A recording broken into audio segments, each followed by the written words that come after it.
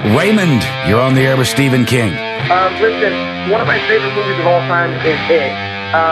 Tim Curry plays one of the best clowns I've ever seen. I can tell you that miniseries of It on ABC back in the day, it really screwed up a lot of kids. You'd be surprised how many young adults come up to me and say, I've been afraid of clowns ever since I Tim Curry in It. And he was a really scary clown, but clowns are really creepy anyway. All right, let's go to Mark on line 10. Mark, you're on the air with Stephen King.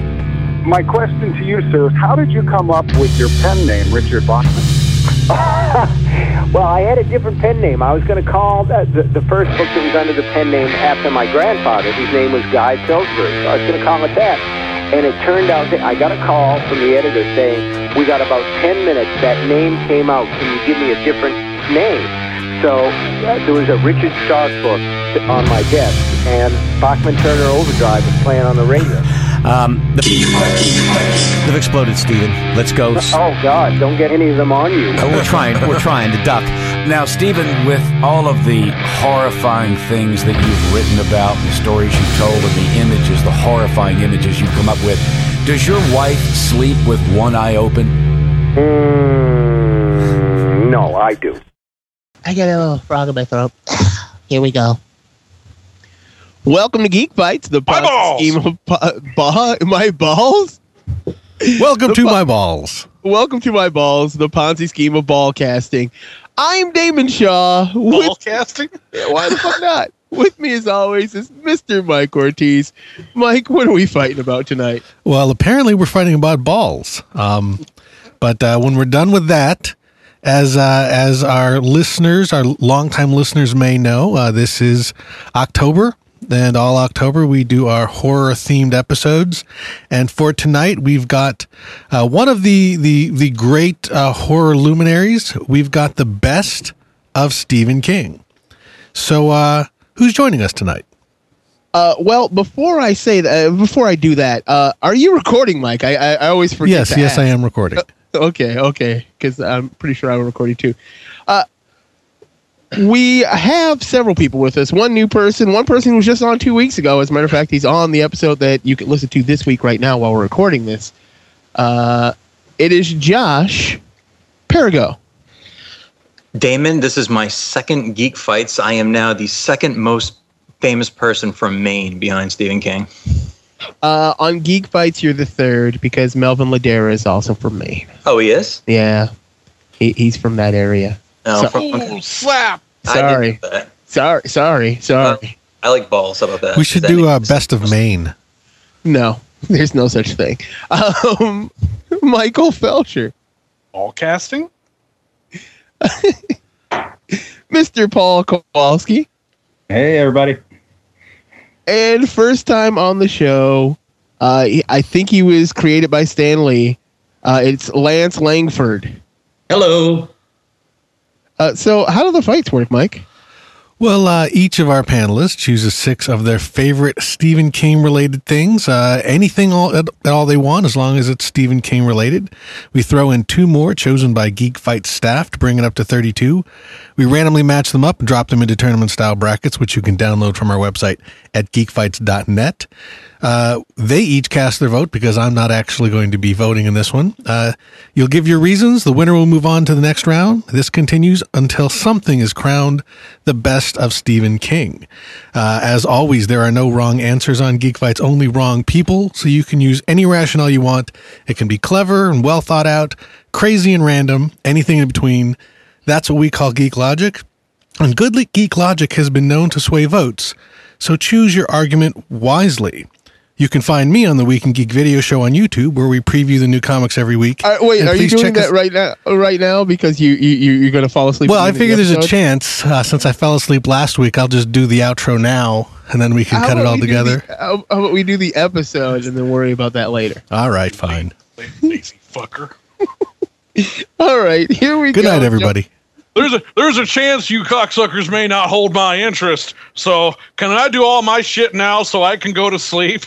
Yeah, well, that's basically what Mike just said. Here we go. Josh, starting off with you. This one is yours because you do live in Maine. It is the Shining novel versus Intro to Batman 400. I nominated the Intro to Batman 400. I didn't know about that. Somebody told me about it. I think a lot of people believe that Stephen King actually wrote The Shining in Colorado, which he actually physically, I think, wrote it in Colorado. But I think the actual idea came while he was in Nagunquit, Maine, which is a couple towns over from where I grew up. And I know The Shining is going to move on, but I like Batman, and so does Stephen King. So that kind of makes us soul brothers. So Batman 400. Vote for the Intro to Batman 400. Yeah, you can actually find it on the internet.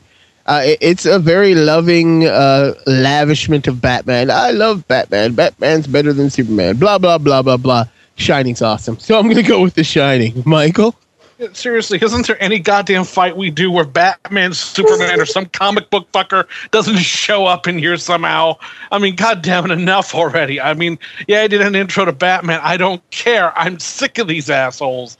Enough already. This is the best of Stephen King. Some intro to a goddamn Batman has no place on this list. Please, The Shining, move on. Vote for The Shinin. Paul? That was compelling in its vehemence and rage, Michael. I like that. But Batman 400 is the first comic book I ever bought, so I think I'm going to have to make this interesting and tie it up for Intro to Batman 400. It's all tied up. It comes down to you, Lance. Which one takes the win? Well, actually, for me, this one is fairly easy because except for the Encyclopedia Brown and certain young readers' books that I was reading when I was really young, the first full novel I actually read was actually The Shining. And that was followed up by the novelization of Star Trek: The Motion Picture. So obviously, The Shining has a place near and dear to me. I did have Batman number 400. I think that was the one with the really bizarre Sienkiewicz artwork, if I remember correctly. I think it was Arkham Asylum tie-in, if I remember. But I remember, let's put it this way, I remember Batman 400, the story, but I don't really remember the intro. So for me, it's an easy vote. Vote for The Shining, and The Shining moves on. We are on to our next fight. It is The Jaunt, which is a short story, versus Andre, what is this? I have to move it. Linoge? Is that how you say it? Linoge. Sorry. Pardon me, motherfuckers. I'm still going to vote for The Jaunt because Stephen King is badass at writing short stories. Most of the things that you know him for outside of his big horror novels are just short stories that got expanded into quite awesome things. So I'm going to go with The Jaunt. Michael? Andre Linoge, Storm of the Century that was without a doubt the only real memorable aspect of Storm of the Century for me was the character of Andre Linoge, a terrific villain, a little bit reminiscent in some ways of some of the other characters he's done in stories like that, but very well done. I like The Jaunt a lot because I never ever understood why that has not been adapted for television. It would have made a perfect episode for one of the more recent Twilight Zone incarnations. As a matter of fact, I think this particular story, before it was collected for Skeleton Crew, which was, I think, his second short story collection, this appeared in Twilight Zone magazine a few years before that. And it's a great story. Basically, it's about this teleportation method called the Jaunt, and this whole family's planning to go to Mars.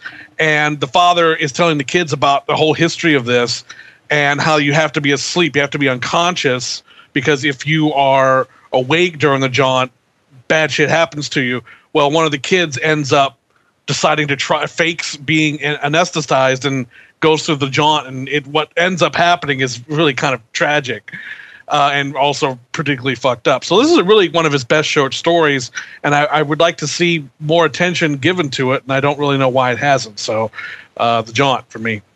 Vote for The Jaunt. Paul? The Jaunt was one of my nominees for the bracket here, and it's definitely one of my hands down favorite short stories he's done.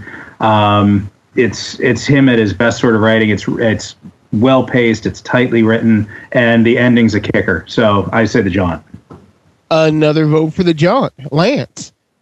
I am also going to vote for the Jaunt, and not only because we need to have more representation of the short stories, because he did do does continue to do such a great job on short stories, but I believe Andre Lenoge is probably a part of Randall Flagg, and there's actually full websites dedicated to proving that they're actually the same character. And Randall Flagg is on the list at another point, so I will go for the Jaunt. Vote for the Jaunt. And Josh, is it a clean sweep? No. Did Felsher call me an asshole earlier because I nominated Batman? No. I'm sick of those assholes. No, I said assholes in general. I wasn't pointing out anyone in particular. Oh, okay. Well, it's fine. I'm an asshole. I'm an asshole because I'm going to vote for Andre because I think he's pretty much, if not the best, he's tied for the best Stephen King villain. And he's a creepy guy who wants to steal your kids, and God knows what he's going to do with them. And then people so badly don't want their kids to be taken that they want other kids to be in a drawing to be taken by this guy. It's creepy and fucked up. Andre Lenoge. Vote for Andre Lenoge, but the Jaunt is moving on. We're on to our next fight. Michael, this one is yours. It is The Mist, another short story, versus China, which I'm pretty sure is an episode of X-Files. That's actually Chinga. Is it? There's no G in there. Yeah, there is a G, and there's supposed to be. Okay. Anyway, Chinga was an episode he wrote for the X-Files. I think it was the third season episode. It's not one of the best things he's written. It was a good episode. As far as I can remember, it was people are clawing their eyes out, and at the end it has something to do with a little girl and a doll. So it's kind of a little Twilight Zone thrown in there. It's good. When it comes to Stephen King short stories, and he's a master of the short story form, The Mist was the best. It's still, in my opinion, the best thing he's ever written.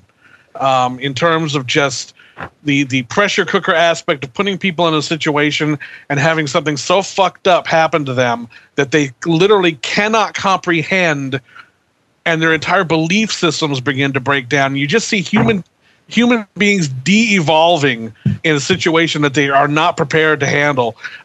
In terms of just pure stress and pure chaos and scare tactics, The Mist is without a doubt in the top tier King, and it can stand next to any book he's written. As a matter of fact, this thing is a little bit more than a short story. Technically speaking, it's a novella. It's in Skeleton Crew, but it actually, I think, it could have stood on its own.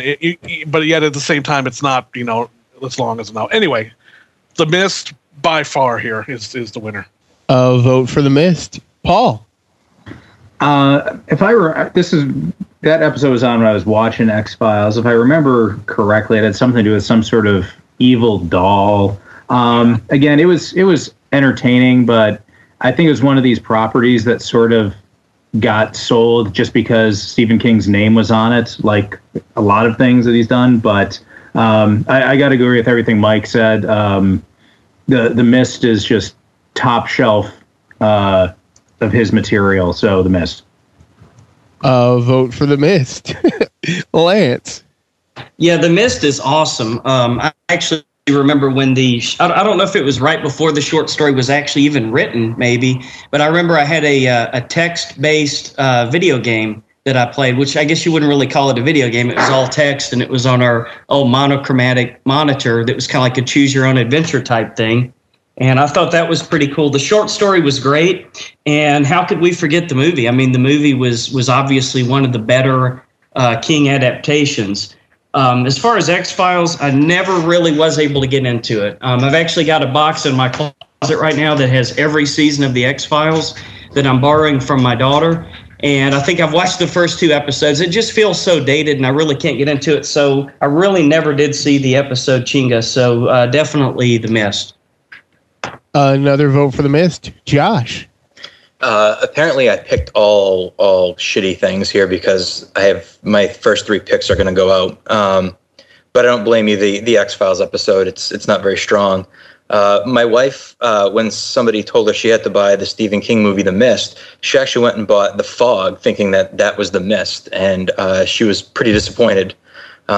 When she what fog did she buy? Well, it doesn't matter. It was not what she was expecting. No, there's a big difference between the remake of the Fog and the original Fog.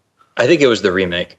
Okay, that's fine. That's a piece of shit. Anyway, she was disappointed. And then she saw the real Mist, and she was pretty excited about that. Yeah, everything Michael said about the Mist. It's one of those things, put a bunch of people in a situation and watch, just watch all the relationships, everything just disintegrate.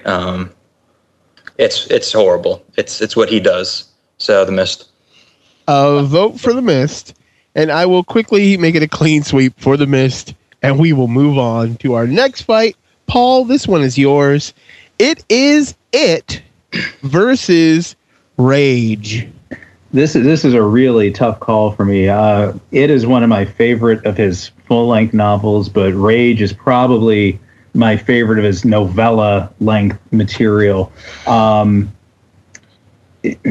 Again, real tough, but I think I'm going to go with Rage just because, it sort of predicted so many things that came after it, and I am really bummed out that current and future printings of the Bachman books collection are not supposed to have Rage in it because he basically took it out, out of the canon, as it were, as a response to the different school shootings and everything else.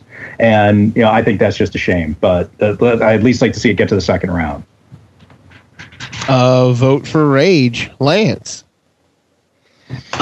This one for me again is pretty easy. I think that it is probably one of his 5 best novels, and what I really like about it was the way that basically the first half of the book was about the kids in Derry doing what they need to do to vanquish the the evil at the end, and then the second part was about the evil coming back when they're adults and they're having to vanquish it again. I did like Rage for what it was, but in my opinion, it was the weakest of the 4 first Bachman books. So I did like it. Obviously, it's been repeated time and time again in quite a few movies. And I know one in particular that Malcolm McDowell was in was very similar to Rage. And I don't know if it was based on it or if it was around the same time, but I would vote pretty easily for it on this one. Vote for it. Josh. I'll probably get a lot of shit for this, but I think it's a little overrated. I think it kind of gets a boost from the movie with Tim Curry playing Pennywise. I mean, he wrote it well, but I just, the whole basis of the book really isn't that interesting to me. Rage, even though I haven't read it, that was done in the 70s. That was pretty raw. That was, I'll say it's unlike anything anybody else has ever done, but a kid shooting kids at school and then, stuff like that start to happen. That's, he was digging deep for something like that. You kind of wonder where he thought of that, where he got that stuff, where it came from. It's kind of sick. So I'm going to go with Rage. Vote for Rage. It is one of the first books I read when I was like 12. It's not a book you're supposed to read when you're 12. It's a fucked up book if you do read it at 12. And it's probably why I don't read books today. I've got to vote for it, and I haven't actually read Rage. It's all tied up. It's coming down to you there, Michael. Which one takes the win? This one's kind of rough because it is one of those, classic King stories, and it's beautifully written. And in reference to the movie, Tim Curry owned so bad as Pennywise that I think he inspired a whole new generation to be even more afraid of clowns than they already were.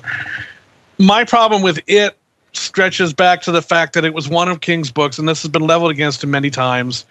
I don't always agree with it because I think it's a knee-jerk reaction sometimes, but in this case, it's too much. I sometimes wish that he would just cut his books down by a third because I sometimes feel he goes off on tangents while, again, well written, just don't really advance the story very well and end up just feeling like filler. And there's quite a bit of that in it. And I remember I had a rough time getting through that book just because it was like, God, just stay on the highway, man. Stop getting on these rest stops. It's a little bit much.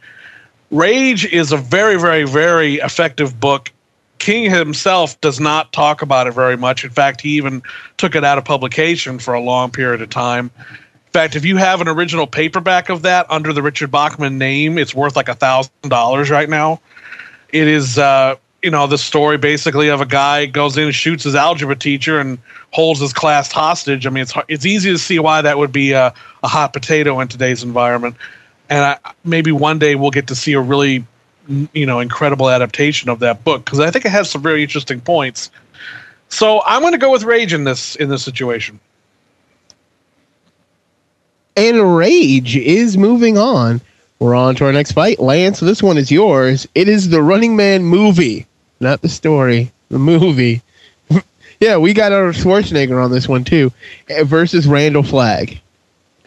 Yeah, the Running Man movie was fantastic. I mean, cheesy, out there, just over the top.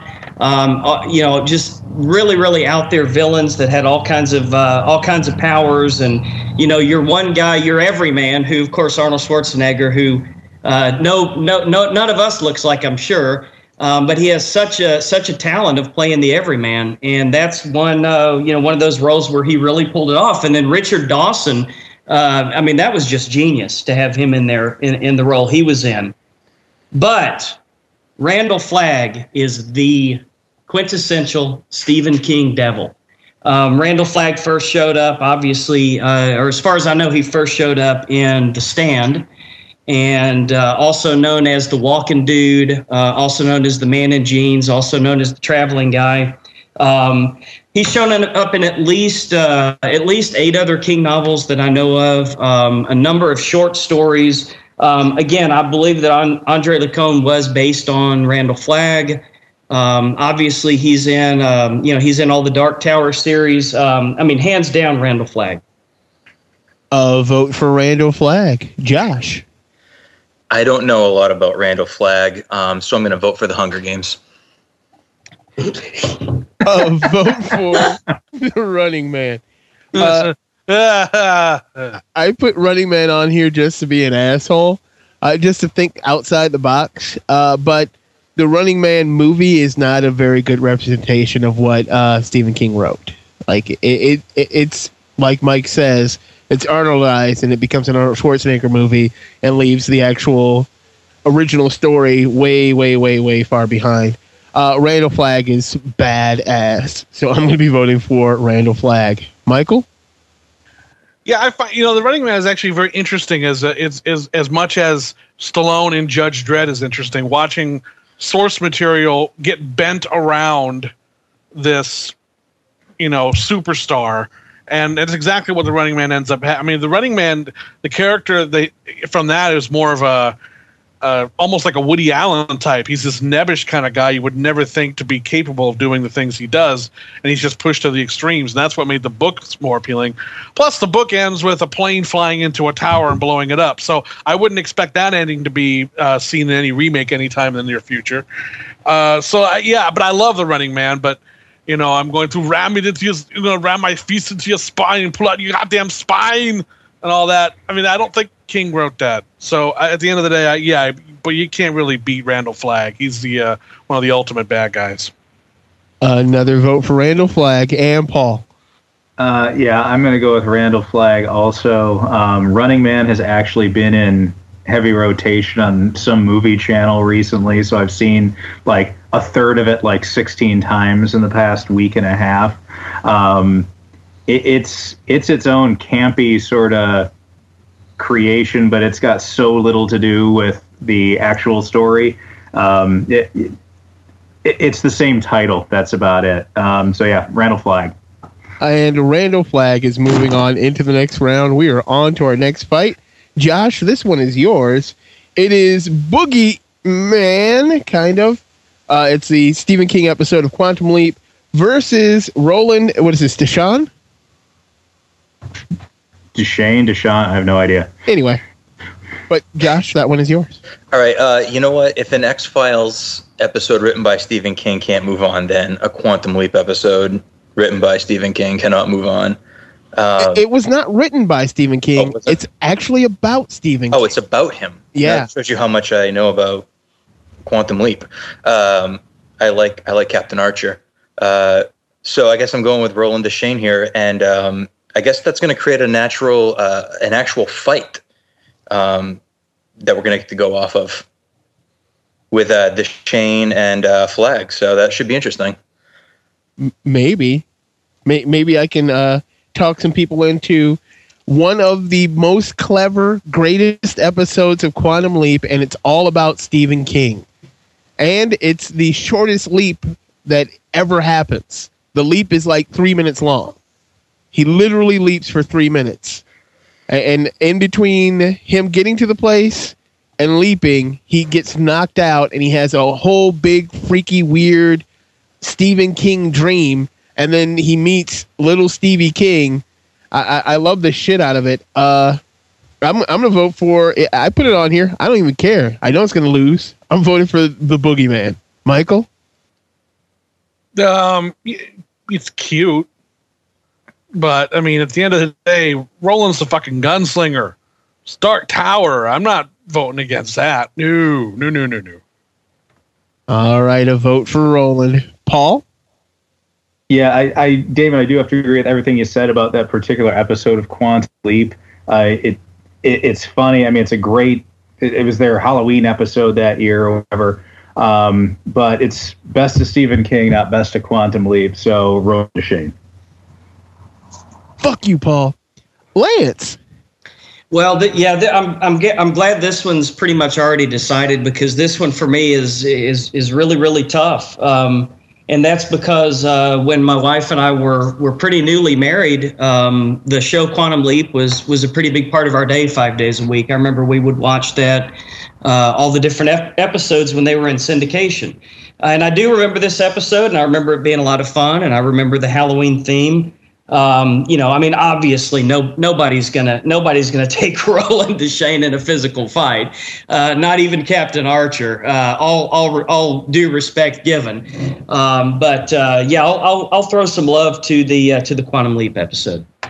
A little love to Quantum Leap, and it's actually on weekdays from from 11 till 1 on G4, so you could still watch Quantum Leap. That's the only reason it ended up on here. We're on to our next fight. It is Jordy Verrill, from Creepshow versus Under the Dome. Anytime you have Stephen King performing, which it is a Stephen King performance, I've got to vote for it. My favorite is still what he does in The Stand, but I'm voting for Jordy. Michael. Yeah, I'm also going to vote for Jordy. Creepshow is one of my all-time favorite movies, and I never understood. The critics savaged his performance in Creepshow, saying it was way too cartoony and over the top. Well, what the fuck were they expecting? It's Creepshow, for Christ's sakes. In fact, George Romero asked asked Stephen King to play Jordy Verrill as a cartoon character. He asked him, think Wile E. Coyote and the Roadrunner. So he plays the whole thing and it's brilliant. It's so much fun, and he gets to deliver the immortal line, "Meteor shit." So I mean, it's just, I don't know. Look, he plays an over the top dumb hick who gets eaten by plants slowly over the course of the segment of the movie. He's an absolute delight. Under the Dome is another one of those novels, again, could have been cut down significantly, and I couldn't get the Simpsons movie out of my head, unfortunately, with that for some reason. So I'm going to go with Jordy Verrill. Vote for Jordy. Paul.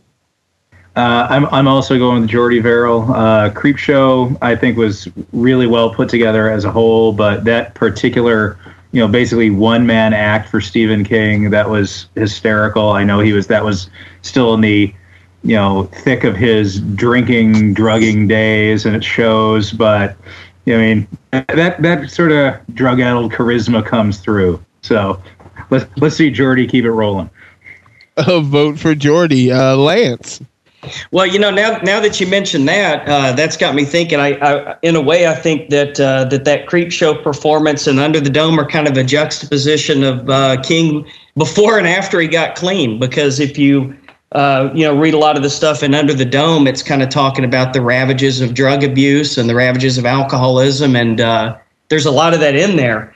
What I like about Under the Dome is it's a little bit different, and I guess spoiler alert, here's in order, but at the end you find out that it's not any kind of monsters or anything like that are from Earth or from the spirit world, but it was actually aliens that were running the whole thing. So I don't know. I liked Under the Dome. I did put it on the list, but oh hell, how the hell are you going to argue with Meteor shit? I mean, come on. Vote for Meteor shit. Josh, is it a clean sweep? Yeah, it's a clean sweep. I can't vote against Stephen King as a human Shia pet.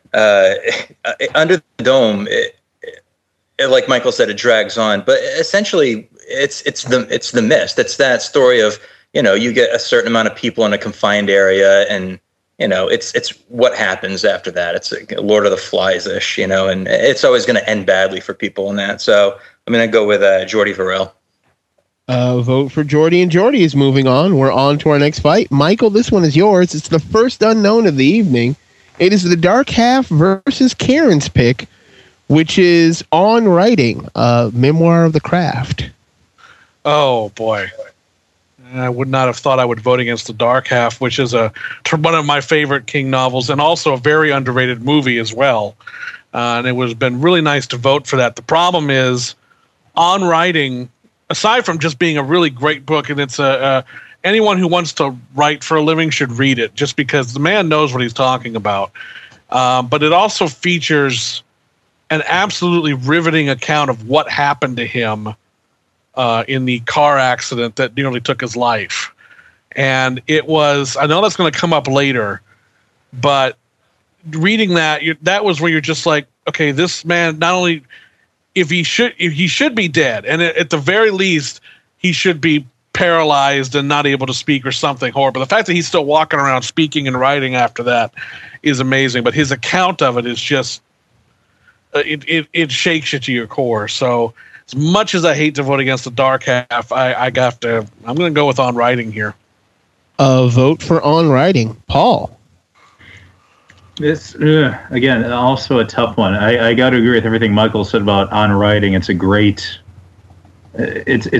book for anyone who's even thought about writing. It's something you should actually take the time and sit through. Dark Half. I gotta go with that, just because Dark Half has, if Randall Flagg might have been like the number one villain in Stephen King's canon, I think George Stark might be a close second, maybe even like a 1A 1B sort of thing. And Timothy Hutton was great playing both parts in that, so I'm going with the Dark Half.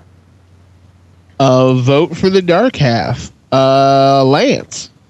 Well, yeah, On Writing was an outstanding book. There were a lot of details of King's life that were in that book, and it really gave you an inside glimpse into what he was thinking, the process he is always going through, and what he's all about. But that being said, the Dark Half, I mean, all I got to say about that is the famous line in that book when he just sits down and everything's crashed around him, and he just says, "Innsville, the place where all rail service terminates." And that just shook me to the core when I read that part. And of course, the good old high-toned son of a bitch. Absolutely, real close to Randall Flagg for just the sheer evilness of Stark. Absolutely, the Dark Half. Vote for the Dark Half. Josh. It looks like the Dark Half is going to be moving on, so I'm going to go ahead and save the arguments I have for that for the next round or further. So Dark Half. Vote for the Dark Half. I will be voting for On Writing. It's fuck the Dark Half. We're on to our next fight. Paul, this one is yours. It is Pet Sematary versus The Shining, the TV miniseries. Well, I know the TV miniseries it's closer to the actual written work than is the Kubrick film, but I'm sorry, I can't get behind the guy from Wings playing Jack Torrance. Pet Sematary. A vote for Pet Sematary. Lance. Yeah, actually, with The Shining, I remember when I first saw the original Kubrick film, The Shining, I absolutely hated it. And interestingly enough, Kubrick is now probably one of my 3 favorite directors of all time. And looking back on the movie, it's a work of art.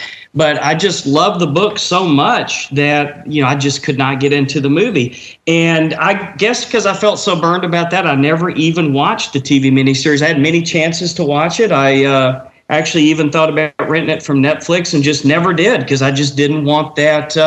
I didn't want to be destroyed like that again. So Pet Sematary is not one of his best books, but Pet Sematary is a really good book with some really fantastic ideas in it, and a hell of a movie. So I'm going to go with Pet Sematary.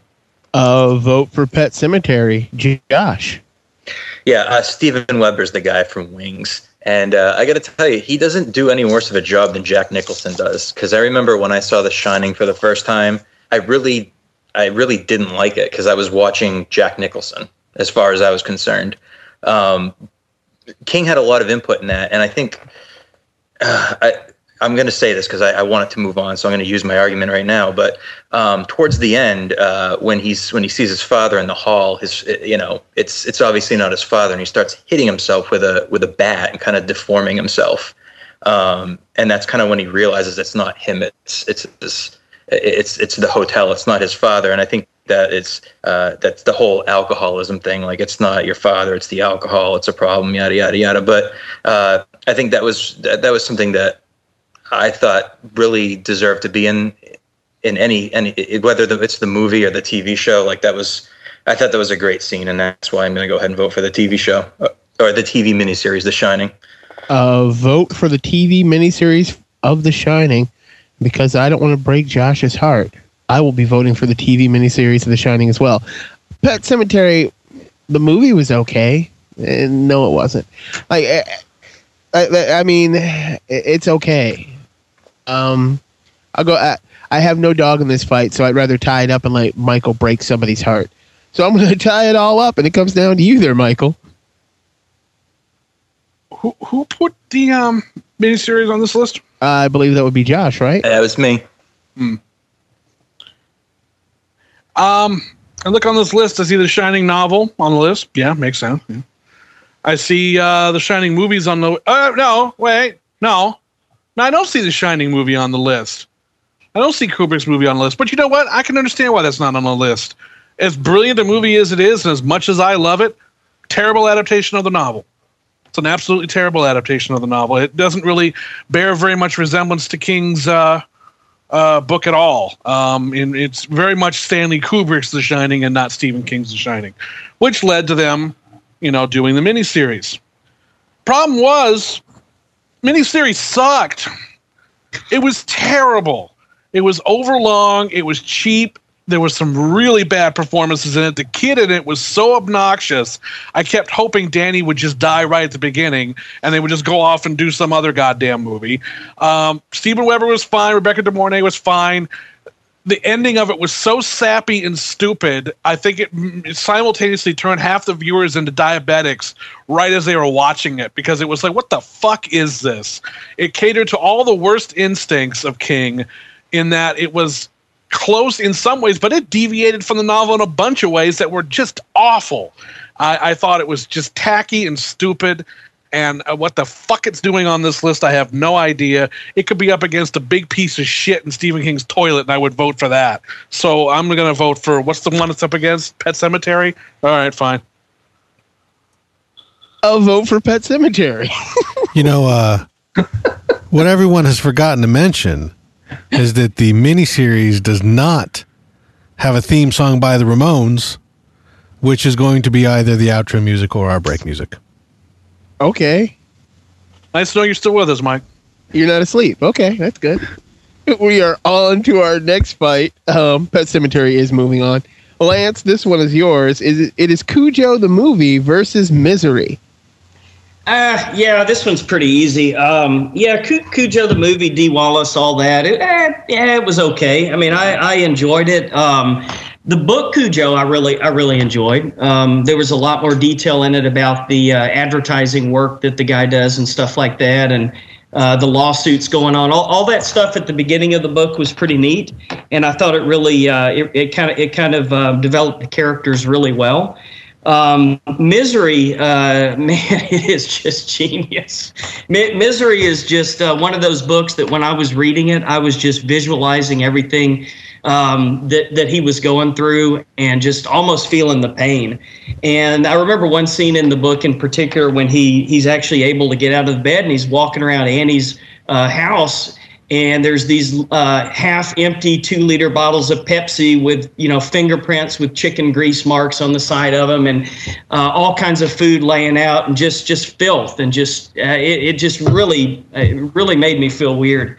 And any Stephen King book that can make me feel weird, well, it's doing its job. I'm going for Misery. Vote for Misery. Josh. I feel like this fight is about making two things that can be lovable and really good, like a nurse and a puppy, be two horribly evil things, like a rabid dog and an insane woman. I guess when it comes down to it, I'm going to look at them as movies. And Kathy Bates is the thing that sticks out. When I see Misery, I just think Kathy Bates. And I think how fucked up it is that she's going to break somebody's ankle and they're going to watch them do it. And it's not like I'll save my argument because it's going to be Misery, hopefully. So I'm going to go with Misery. Vote for Misery. As a black person, I'm naturally scared of dogs. Let's rephrase that. As a black person who was born after 1968, I am naturally scared of dogs because, you white people suck them on us for quite a while. So Cujo is a terrifying film because Saint Bernards are fucking huge. I saw one the other day. I'd never seen one in real life before. I'd only seen the movie Cujo. Holy shit! That escalates the movie like 100-fold. Until you see an actual Saint Bernard in person, you have no idea how scary Cujo actually can be. But as a person who is slightly famous, and by that the few hundred people that listen to this know who I am, the Misery story is also very terrifying that somebody might know you, especially in the day and age of Facebook and Twitter, where you have these online personas and you do something that somebody doesn't like, they track your ass down and fucking fuck you up. That's terrifying. I'm gonna go with Cujo right now. I can be swayed. Michael? Yeah, it says Cujo the movie versus Misery. As was previously, I'm going to consider this the movie versus the movie. And Misery was fantastic. Misery did something in the adaptation of the book. It actually changes quite a few things, but I think they actually made improvements in terms of changing the character of the sheriff, making him more of an interesting presence in the film. And in the book, it's this incredible scene where she hobbles in by cutting one of his feet off. And it just is like, holy shit, the description of it is just amazing. But if you had put that in the movie, it would have ground the whole film to a screeching halt, not to mention the fact they would have had to trim the shit out of it just to get an R rating. So by changing it to breaking the feet, no blood whatsoever, it gives you the same effect as reading about the foot being cut off in the book. That's what a good adaptation does, is it somehow figures out a way to do the same thing without necessarily having to translate it exactly as it was written. The problem is that Cujo the movie never gets the respect it deserves. It's one of King's most brutal books because it ends with a kid dying. The mother's got rabies. She's going to go through a long recuperating process. Their marriage is destroyed. I mean, you're wrung out after that book. And the movie has to do a lot of that for you. But at the end, if it ended like that, you would walk out into the traffic after that movie was over. You would shoot yourself on the fucking head. And I get tired of people saying, the movie changes so the kid would live. If that kid had not lived in the book, in the movie, no one would have ever watched that movie again. And you get the same effect, and you needed a catharsis at the end. You needed to at least know, Jesus, at least one good thing came out of this. And Dee Wallace's performance, I know that Kathy Bates won for Misery, and she deserved it. Dee Wallace's performance in Cujo is a motherfucker of a performance. It is an incredible tour de force by her. She has never gotten the due that she deserves for that movie. And if this had not been a Stephen King dog movie, she would have been up for an Oscar that year. She was that good in that movie. And I really wish more people would pay attention and give that movie the respect that it deserves. So nothing against Misery, but I'm going with Cujo. Another vote for Cujo. Paul. Well, book, movie. I'm still going to have to go with Misery on this. Cujo has a special place in my heart because it's what prompted 8-year-old, after reading it, it's what prompted 8-year-old me to turn to my mother and just ask her straight out, Mom, what does the word cunt mean? Much to her chagrin at the time. But yeah, Misery just... Yeah, I liked Cujo, but I think Misery just head and shoulders above it in terms of the story. And I think that one might be going on, so I'll save it for the rest. But Misery. I'll vote for Misery. What did your mother say when you asked her what cut means? I believe she played it pretty straight and was just like, it's a bad word for a woman. Don't ever say it again. And I said, okay, and went back to playing with my toys. So... Did you call your toys cunts after that? Not that I recall, no. Okay. Well, it is all tied up. It does come down to you there, Josh. Which one takes the win? Didn't I start this? I'm pretty sure Lance did, didn't he? I think I started it with Misery. Oh. Okay, then. Lance. Yeah, I put my vote in for Misery. Who the hell am I forgetting? I think we cycled through. Oh, oops. Well then, what the hell happened? I don't know. I'm just tired. There are 3 votes. I'll vote if you want to. Sure, why not, Mike? I will also vote for Misery. Okay, Misery is moving on. The unprecedented 4-2 vote for Misery. It happens every now and again. I like to change my vote to cunt. Okay. Who doesn't want... Never mind. I'll change my vote to cunt. We really do need a bonus cunt versus meteor shit matchup, I think. I'm writing it down. And Can we have best cunt as a future Geek Fight, please? Well, if we do best cunt, then we have to do best racial slur, best Nazi, and best retarded person. And best cunt would be Penny Gadget. Oh, yeah, Penny Gadget, yeah. She wins that one, hands down. Oh, and best little person. But we are moving on to our next fight. Josh, this fight is yours. It is Richard Bachman versus Wizard and Glass. Okay, I think I started the last one, but I'll start this one too. I guess, I don't know who put Richard Bachman on. I guess, are we voting for the fact that he published under another name, or is it the work of Richard Bachman? Because it's whatever aspect you choose to focus on, I guess. Exactly. Okay. I don't know. He did Rage under Bachman, and I guess a lot of the other stuff, if you want to say that he has a darker side, however you want to define that, maybe it's more personal demon side, maybe it's just a little, I think of crazy things about killing people, like walking down the street side. Probably a lot of that stuff is in a lot of the Richard Bachman novels. So I guess in essence, if this is the best of Stephen King, then I have to vote for Stephen King because he's Richard Bachman. So Richard Bachman. Vote for Richard Bachman. Yeah, I put Richard Bachman on the list because I just love the fact that Stephen King, one of the most famous writers in the world today, decided to write under a different name so he could use a slightly different voice, so he could tell different stories and wasn't hampered down by the name Stephen King. So I love the fact that he did that. So I'm going to go with Richard Bachman. Michael? Yeah, Wizard and Glass is it's not my favorite of the Dark Tower books. It's good, but they're all good, but that one wasn't my favorite. I like the Richard Bachman thing too because it was an experiment, and a lot of other writers have also talked about the fact is my work being judged because I'm Stephen King, or is it being judged? Am I being given any points for or against because of who I am? Are people judging my work on a curve, or are they coming in with prejudice against my work? So this was his attempt to see, well, let's see if people really respond to what I'm actually writing without the weight of the Stephen King name. And the answer was people didn't pay very much attention to Richard Bachman.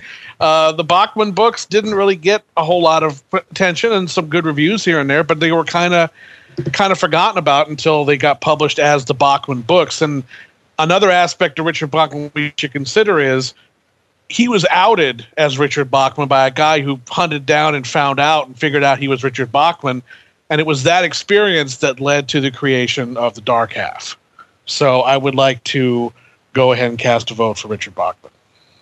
Another vote for Richard Bachman. Paul. Well, I did enjoy. I like the idea of the experiment of what Richard Bachman was. It's a fascinating thing that like next to no authors actually do. But Wizard and Glass was my favorite of the Dark Tower books. I think the whole origin story and the young gunslingers, it's the first book there that really gives you an idea about what things were like. What do they always call it? Before the world moved on. And that's what really opened that door. So I have to go with Wizard and Glass. Vote for Wizard and Glass and Lance. Well, okay. The way that I'm visualizing this one, it's making it a little bit difficult for me because when I'm thinking of Wizard and Glass, I'm thinking of the Dark Tower series as a whole. And the Dark Tower series was absolutely positively one of King's masterworks. He started the story off strong. Every book was a little bit different. Every book told a little bit different type of story. And at the very end of it, he wrapped everything up in a really neat little, almost Twilight Zone type package. And it all made perfect sense. And it was all so good that he even came out later and wrote like a prequel, I guess. They went through the keyhole. The Dark Tower, what a huge accomplishment. But if I'm judging that against all the Richard Bachman books, so let's see, we had the 4 original ones, Roadwork, Rage, The Long Walk and The Running Man. And then I know there were a couple more he wrote under. I think Thinner he wrote under Bachman. And there's a newer one that he wrote under Bachman. I was really leaning toward Bachman. I think I'm going to go ahead and on this one vote for Wizard and Glass and casting my vote for the accomplishment that is the Dark Tower. Vote for the Wizard and Glass, but Richard Bachman is moving on to the next round. We are on to our next fight. It is Grandma, 1985 Twilight Zone episode versus The Green Mile. I gotta go Green Mile. Even though I didn't read the entirety of weren't there like 13 novellas? Isn't that the way it came out originally? I know it was 13 little books. I remember there being small books. Yeah, it was 6, but it was 6. Yeah, they were paperbacks, little individual paperbacks. Yeah, I read the first one, but because books have a habit of not coming out very quickly, I lost interest very quickly and moved on to something else. But then I saw the movie, and I really like the story. I like the fact that it's modern day Jesus, and no, it's not Jesus. And I love the fact that when you pop people on Jesus, and they're like, it's not Jesus, and it's like his name is John Coffey, JC, and people, I love watching their minds get blown after years later of seeing the movie and not realizing it.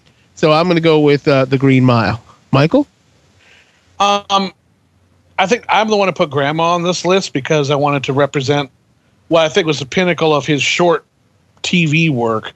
This was one of his short stories that Harlan Ellison adapted for Twilight Zone. And it came to mind, obviously, because we just did the best of Twilight Zone. And this was one of the best episodes of the revival that was done in the 80s. It was just really creepy.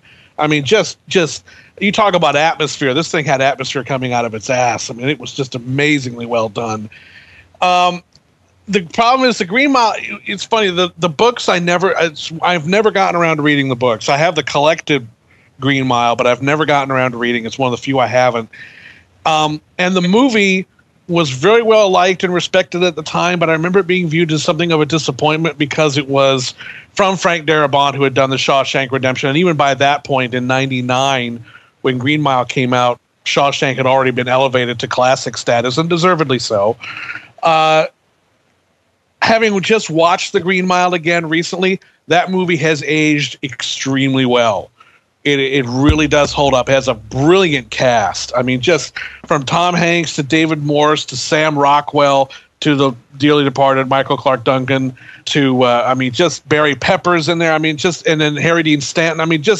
It's immaculately done, and it really does hold your interest. And I think now further away from Shawshank, that movie deserves its own respect because, Frank Darabont became the expert at directing Stephen King prison movies.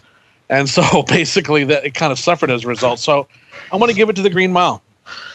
Vote for The Green Mile. Did Michael just say that the Twilight Zone episode had atmosphere coming out its ass? Yeah. Does that mean Grandma's farting? Well, she was an evil bitch. She was a cunt. That word's going to come up a lot in this episode. Thanks, Paul. But it is your vote. God? Did you just say it like Scooby-Doo? Yep. Oh, Paul, go ahead. Okay. I've never seen that particular episode of The Twilight Zone. I have read the short story, Grandma. Loved it. Thought it was terrific. I like Green Mile. Also, just not one of my favorites. Again, I don't have a real big front runner, but out of respect to the dearly departed Michael Clark Duncan, I'm going to cast my ballot for The Green Mile. Oh, that's bullshit. He died like 3 weeks ago. By the time this airs, like a month ago. Who cares about him being dead? Is it the only... You are... Omarosa cares about him being dead. Okay. Lance? Yeah, I remember. I think Grandma was one of his earliest short stories, wasn't it? Yeah, and it was definitely an early one from him because it was already 85 when the adaptation came around, so it had been kicking around for a while. All right, yeah, I never saw the adaptation on Twilight Zone, but I did read the short story, and I remember it was a neat little short story. It was really, really creepy, if I remember correctly. It was kind of like a demon possession type of story or something like that. But guys, we're talking about The Green Mile here. And the only thing I can compare the feeling of me waiting for each next book in The Green Mile of coming out was when I was waiting every single week for Comic Book Day, on that day of the week when the new comic books would hit the store. And, this week I could get Uncanny X-Men. Next week I could get Exceptional X-Men. The week after that I could get, the cunts of the X-Men, So, that's really what makes me lean more toward The Green Mile. The movie was obviously, as was brought up, an absolute work of art. Some of the best acting, that I had seen in a movie in a while. But yeah, just waiting for each new book to come out in The Green Mile was just so exciting. I've got to vote for The Green Mile. Another vote for The Green Mile. Josh, is it a clean sweep? Yeah, it's going to be a clean sweep. Last week I actually heard my grandmother fart, and it was funny, but I'm all set. I don't need to hear her fart again, but I will watch The Green Mile whenever it's on TV. How did that become the lip? Never mind. No. Mike said it, Grandma's farting because she had atmosphere coming out of her ass, right? It wasn't. Can we move on? Yeah. The Green Mile is moving on. And yeah, after Michael Clark Duncan died, they showed that movie like 100 times on AMC for a week. I'm not joking. But they do that anyway. No. This was special. They literally, all their daytime programming got changed for the week that he died. They showed nothing but Green Mile from like 4 a.m. till 8:00 at night when they had their little bit of programming. And when their little bit of programming was over, they went back to showing it again. It was an amazing feat, nonstop. But we are on to our next fight, Michael. This one is yours. To me, it's personally a very difficult fight. It is The Stand versus Stand By Me. Yeah, this is... You talk about two extremes of Stephen Kingdom. You have The Stand, his super apocalyptic novel, and the introduction of Randall Flagg, and so many elements and themes of The Stand have been echoed in his later books. I mean, it was a trendsetter, no doubt. And I'm going to leave the miniseries out of this, even though I liked the miniseries at the time. It's aged like milk. It has not done a very good job at all, and I just as soon leave it out of it. Stand By Me, boy, that was a little miracle, that movie. I mean, you talk about it's a very personal story for Stephen King that was featured in the novel Different Seasons, and it was called The Body, and it was really not much more to it than a bunch of kids hanging out, going to find a body. It's not really even about finding the body. It's about these kids and the journey they go through on that weekend. And it was such an immaculately made film. It was the film that really woke people up and went, Rob Reiner knows what the hell he's doing as a director. And the cast, Will Wheaton, River Phoenix, Jerry O'Connell, and Corey Feldman. It's one of those films that just captured a place and a time so perfectly. And my head goes to The Stand, but my heart goes to Stand By Me, and I'm going to listen to my heart on this one. Wait, you have a heart? Shut up. A vote for Stand By Me. Paul? Well, I think had there been no Dark Tower, I would probably go for The Stand. But there is a Dark Tower, and it is a very, very much two different, the two ends of the spectrum are Stephen King. You've got the big story, and then you've got the very small story. And I think the small story is just told so well.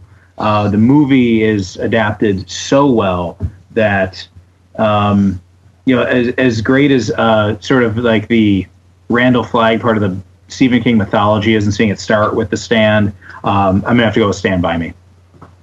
Another vote for Stand By Me. Lance? Wow, did not think I'd be saying this, but I'm actually wavering here. You guys make some incredibly convincing arguments, and the more I'm thinking about it, I mean, Stand By Me, especially the casting in the movie, just phenomenal. But with all due respect to Ensign Crusher, I mean, The Stand is just. I mean, it is Stephen King. I don't know how else to put it. I've read it 3 times. It's the only Stephen King book I've read 3 times. And, I mean, it just incorporates everything that he's become, started there. And I can't vote against The Stand, so I'm going for The Stand. Ensign Crusher had a leech on his balls, man. That counts for something. Yeah, I got to get some points there. Some geek cred, huh? A vote for The Stand. Josh? I'm always going to remember him as acting Ensign Crusher. Ensign Crusher was a little too much for me. As we're going through these, I'm thinking to myself, like, is Stephen King, can he see the future? He's writing about school shootings and planes flying into buildings and like man-made viruses that are getting out of control and wiping out the planet because of, we have planes and, it's such a small world now. That's crazy to think that he wrote that in the 70s, because like nowadays it's kind of something that we can be afraid of. But yeah, Stand By Me. It's a movie that I think everybody watches and they can take something away from it, whether they were a child in the 40s, 50s, 60s, 70s, 80s. It's everybody relates to it. It's kids on an adventure. I mean, who of us didn't go into the woods with our friends and pack some food in a backpack and wander around and try to build a fort or, just stuff like that. You watch it and I don't want to sound horribly sappy here, but you watch it and it just kind of warms your heart. It makes you think back to when you were a kid. I'm going to go with Stand By Me. Vote for Stand By Me and MOON. That spells Stand By Me. Yeah, I still like the miniseries. I don't care that it doesn't hold up well at all, but I still like it. But I'm still voting for Stand By Me because it was on TV like 3 days ago. And I was like, oh, I'll watch it. And then by the end, I'm damn near in tears because it's such a good film. On to our next fight. Paul, this one is yours. It is Being Hit by a Truck versus Maximum Overdrive. Oh, come on. I mean, you've got a movie about being hit. You got a movie about being hit by a truck, and then you got actually being hit by the fucking truck. So You got to go with the real end of that. I mean, the drunk cooler dude in the Econoline van was definitely not as cool as a Green Goblin semi. But shit, the guy got hit by a truck. So let's have hit by a truck keep going. All right, a vote for hit by a truck. Lance. 4 letters. ACDC. Maximum Overdrive. Actually, that's only 3 letters. ACDC. Yeah, but A is... Gotcha. Okay, fair enough. Oh, no, it's C. It's C. Sorry. A vote for Maximum Overdrive. Sorry to be a complete spelling dick, but I was just happy. Actually, that's only 3 letters. Yeah. I'd like to buy a house. You said C twice. It's how it counts. But Josh. Does anybody remember before we had cable TV and like 24-hour news, when something would happen, they'd break into programming with like a special report? When Stephen King was hit by a car, that's what happened in the state of Maine. Like, we came to a standstill. Government stopped. Businesses stopped. You would have thought that it was the Japanese attacking Pearl Harbor. It was very traumatic for a lot of people. Maximum Overdrive is like Transformers. It's evil cars trying to kill you, except for they don't transform, and it has a better soundtrack than any of the Transformers movies, except for the animated movie. I gotta go with Maximum Overdrive. A vote for Maximum Overdrive. I don't understand what this whole resurgence of the animated Transformers movie has been. That movie is garbage after the first 10 minutes. It kicks fucking ass. No, but I'm showing that to my son as soon as he can see the TV. Well, he's watching it. He could see the TV now, but I put him close enough, but I don't think that's healthy. He's only 6 days old? He could do it. But I'm going to vote for being hit by a truck, because that's BA. Anybody that gets hit by a car, which I've been hit by a car a couple times, and walks away from it, it's BA in my book. It is all tied up. It comes down to you, Mr. Felsher. Which one takes the win? Maximum Overdrive is a blast. It's a terrible movie, but it is a blast to watch.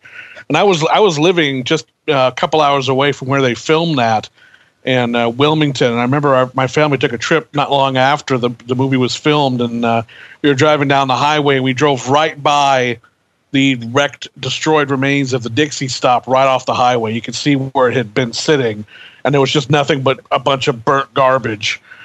And anyway, the problem with Maximum Overdrive is it's up against an incident that if you read on writing and you've read the accounts of what happened to him, motherfucker should be dead.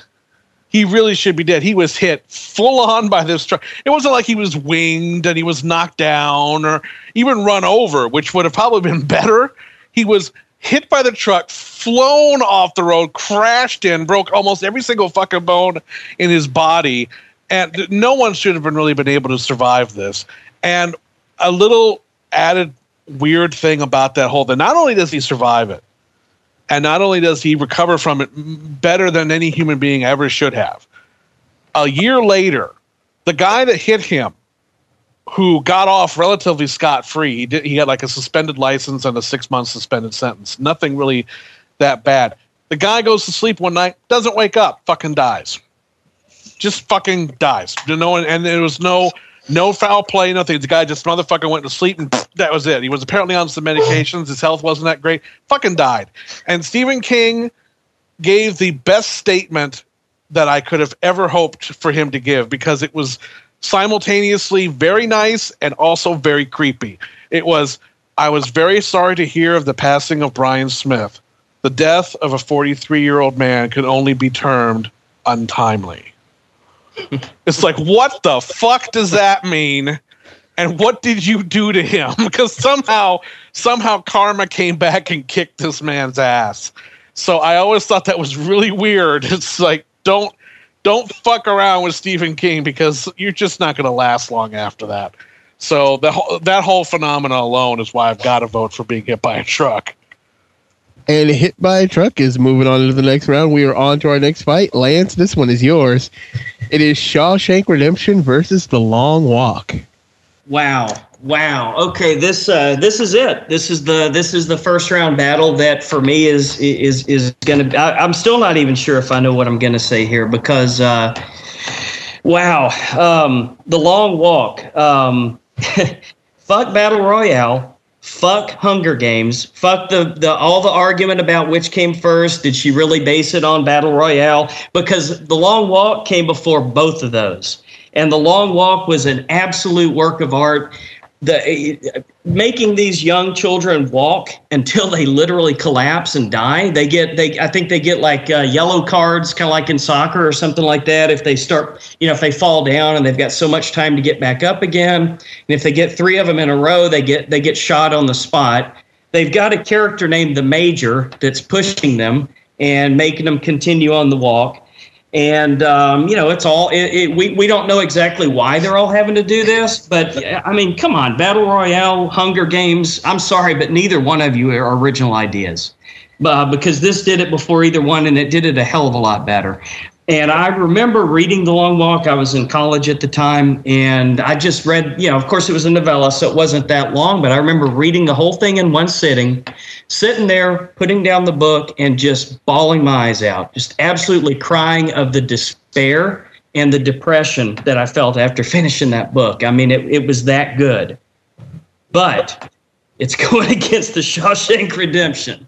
And not only do you have a really, really well-written short story, about a guy that has a poster that he starts digging behind to get his way out of prison. That is a really well-written, slow burn, really, really good short story.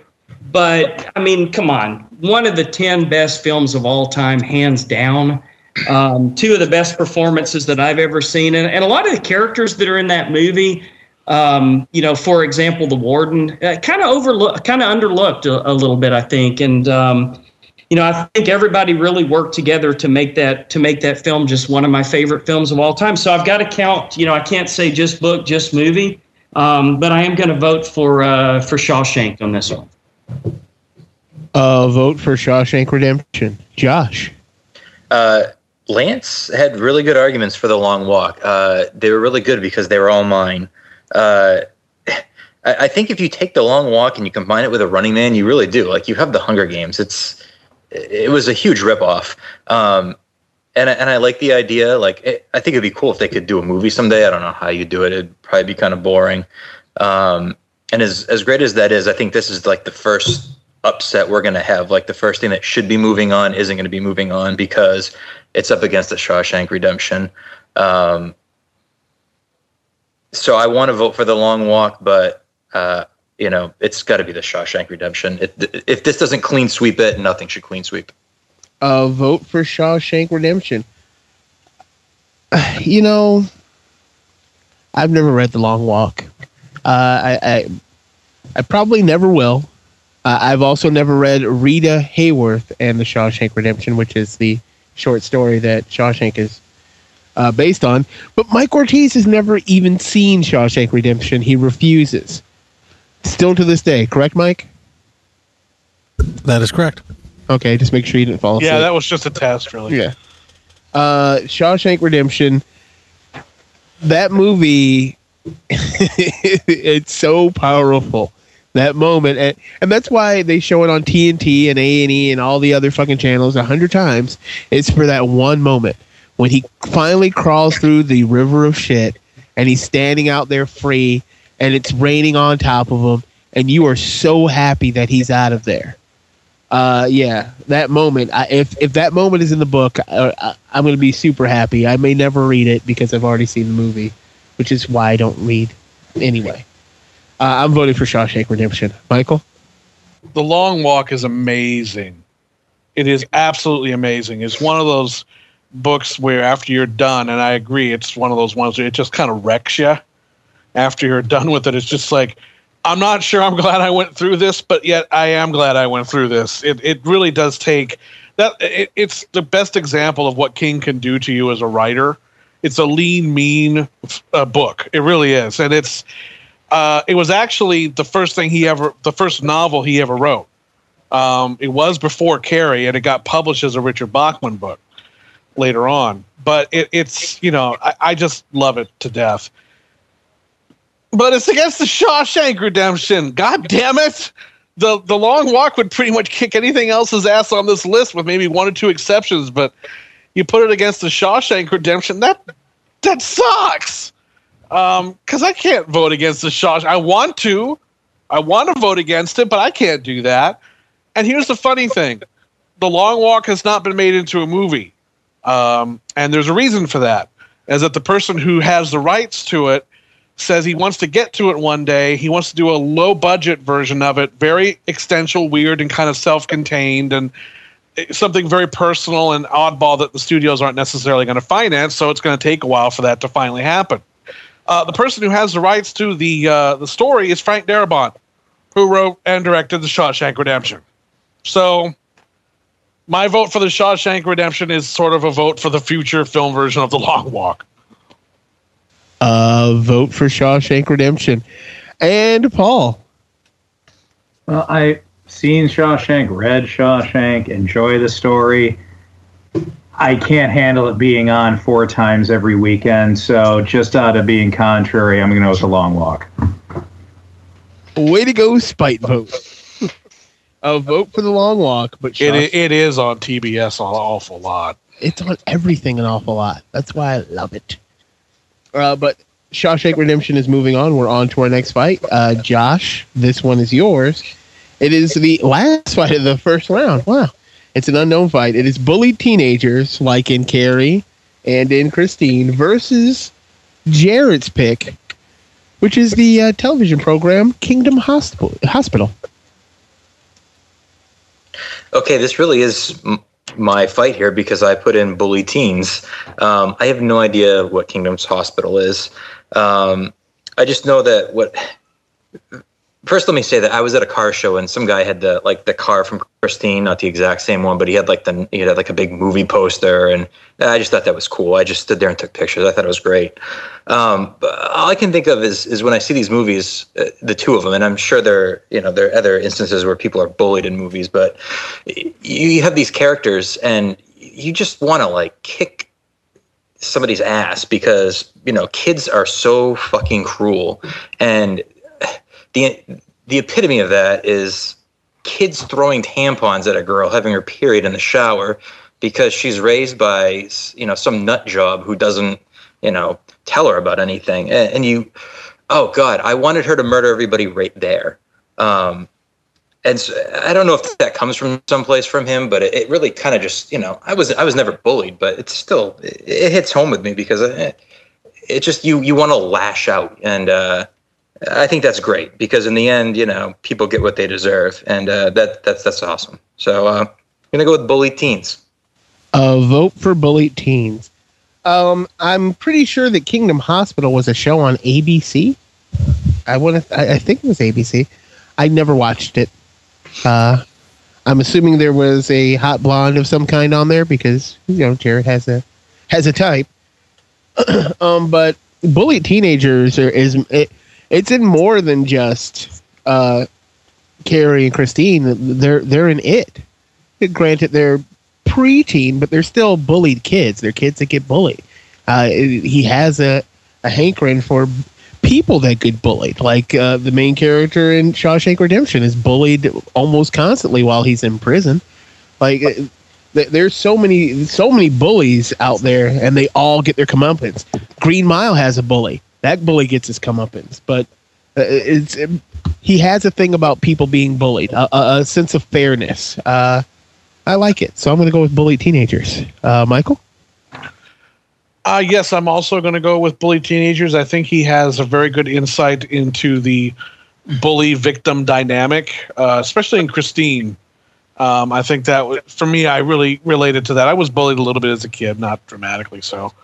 But at the same time, I really understood the whole outcast, sort of outsider nerd, sort of person who doesn't quite fit in thing. And he really tapped into that very well. Kingdom Hospital, I watched a little bit of the show. It was an adaptation of a really memorable Danish TV series that Lars von Trier did called The Kingdom. And it was all right, but I didn't finish it, and I never have had the desire to go back to see any more of it. So, bully teenagers. Vote for bullied teenagers. Paul. Well, bullied teenagers are all well and good. I did actually see all of Kingdom Hospital. I liked it a great deal.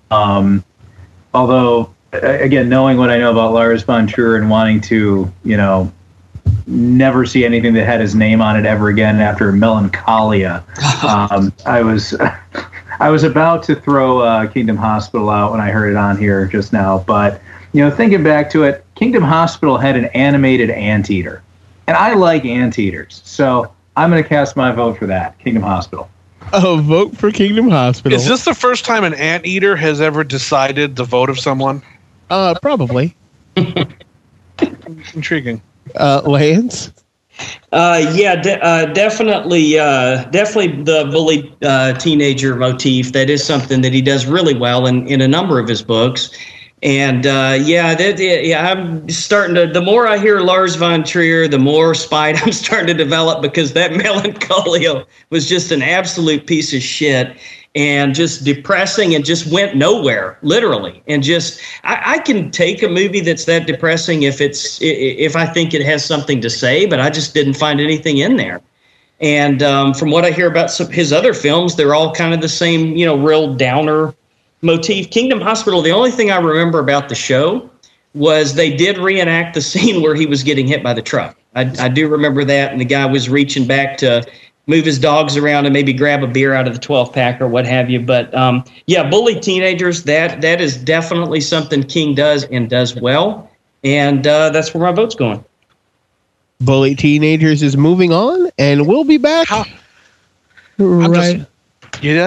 after this. Oh. Do you know me? It's frightening how many novels of suspense I've written. But still, when I'm not recognized, it just kills me. So instead of saying I wrote Carrie, I carry the American Express card. Without it, isn't life a little scary? To apply for the card, look for an application and take one. The American Express card. Don't leave home without it. This is Curtis from CurtisCourtney.com, and you're listening to Geek Fights. And we're back doing what we do every single week, coming at you with Jarrett Formby trademark geek cred. Let's see. We're going to start with Lance, because I don't know what his geek cred is, and it's his first time on the show. Lance, what is your geek cred? See, look, Mike's awake. I could just see his microphone bumping. But go ahead, Lance. Well, I'll start off with this. I did convince my wife over the summer during Comic-Con weekend to stay up with me until 3 a.m. watching Comic-Con coverage. I thought that was pretty cool, especially for a person who doesn't quite get it. She's not quite there with us, but she did stay up with me for that. I was actually worked the convention circuits through college. I actually was a comic book dealer throughout my college years in Austin, and did the Comic Book John conventions and a number of the other conventions around Texas, and have been a Trekkie literally all of my life. I actually started watching the original series. Can remember watching it when I was at my grandmother's house in diapers. And what I'm currently doing is going back through every Star Trek episode. I'm going in chronological order, though. So I've gone all the way through Enterprise, and I'm now about halfway through the first season of TOS.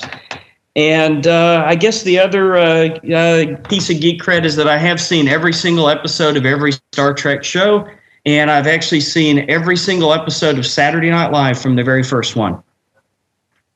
That's a hefty amount of geek cred. And now we're going to go to you, Josh. 2 weeks ago, I talked about my geek cred. I was talking about how, along with my wife and brother-in-law and father-in-law and some other friends, we do paranormal investigations. And I talked about how I've seen every episode of Star Trek ever made, and how I love Transformers, the animated movie. But I think this one right here might take the cake. My mother knows I'm a huge Trekkie, and so she chose her grandmother name to be Moogie. So my mother will now be referred to as Moogie by my son, and that might be the best geek cred ever. That's pretty hardcore. I will give you that. Paul? All right, those are two pretty hefty resumes. I read comics and watch scary movies. I'm just going to leave it at that for now. Thank you very much, Mr. Kowalski. And Mr. Felsher. I would say about 11. That works. Let's jump back into the fights. It is The Shining novel. It's The Shining versus The Jaunt. I think I'm still going to go with The Jaunt. Michael? I've got to go with The Shining. It's quintessential King. I mean, when it comes right down to it, there's only a couple things. Whenever you see Stephen King's name, if they actually have to feel like they need to identify who that is for the 4 people on the planet who don't know, in parentheses, you'll see either Carrie or The Shining or The Shawshank Redemption. So you can't really, and it is a brilliant novel. It's one of those novels that I can go back to at the drop of a hat. The Jaunt's great. Nothing against The Jaunt, but it's The fucking Shining. All right, The fucking Shining gets a vote. Paul? Well, it's tough pitting like full novel length against short story because I mean you can. It's easy. I think it's easier to make a short story well, and I think that sort of suits his writing style. Not that The Shining's by any means one of his long works. John's got a great end. But as far as something that sort of holds up all the way through, I'm going with The fucking Shining also. Vote for The fucking Shining. Lance. Actually, yeah, this is a very much a battle of one of Stephen King's best novels versus one of Stephen King's absolute best short stories. So it's kind of a tough one. I will go for The Shining because it's a novel, I guess, but I can be swayed. You will not. A vote for The Shining. And Josh. All right, Lance, I am going to sway you right here with some huge geek logic. Maybe not geek logic, but look at it this way. The Shining is a great work. It's arguably one of Stephen King's best novels. But when you get down to, even though The Jaunt is a short story, the idea behind that of being trapped with yourself for that long, and just having it drive you crazy, knowing that there's absolutely no way out of your mind, that's scary. And that kind of happens too when people have surgery and they have the anesthesia that knocks them out, but it doesn't actually like make them unconscious. And so here they are going through surgery and they can feel everything, but they can't communicate. That's what The Jaunt is. And that's a huge mind fuck to know that you're just in your own mind and you're going crazy. And then when you finally come out of it, you're just so far gone that, bad shit happens to you. I can't imagine that happening. That's terrible. That's like a pretty psychologically freaky thing. So I'm going to go with The Jaunt. Vote for The Jaunt. Lance, were you swayed? I'm going to change my vote. So am I. The Shining is moving on. The fucking Shining. The fucking Shining is into the next round. Shining. We are on to our next fight. Michael, this one is yours. It is The Mist versus Rage. We're just kind of discussing the plight of the short story versus the novel. The problem was the short story, as brilliant as it was against The fucking Shining. I feel the reverse is the case here. Rage is a great novel, but it's against The Mist. And that is, for me, the epitome of Stephen King's short story or novella form. I mean, it has everything you could possibly want. There's not an ounce of fat on that story. It is a lean, cruel, twisted, and just terrifying story. And what really gets me about that is that not so much the creatures and the weird sort of ultra-dimensional rift that gets constructed in that story. It's the people in the shopping center that are the most interesting, because we get to see what happens to people under these circumstances. Now, and I've said this before, if there was a hurricane outside or a terrorist attack or anything that they could wrap their minds around, they would not react the way that they do, because it doesn't question their sense of reality or their belief in a God. It doesn't shake them to their core. It would freak them out, and they would, react accordingly. But when these weird creatures are coming out, and these things that they cannot comprehend, that clearly destroys their tenuous grip on reality, people lose their shit. Some are able to rise up and defeat it, but then other people de-evolve into these just insane, they're not even human beings anymore. They're just these, prehistoric, just bundles of nerves and random thoughts. It's really fascinating shit. And to me, they're the scariest things in that story. So, yeah, Rage is great, but The Mist is a masterpiece. Vote for The Mist. Paul. Yeah, I'll agree with everything Michael said about The Mist. It's the way it's put together is great, but I think where it comes down to like a best of Stephen King here, Mist is fantastic, but basically The Mist is a Stephen King homage to Lovecraft.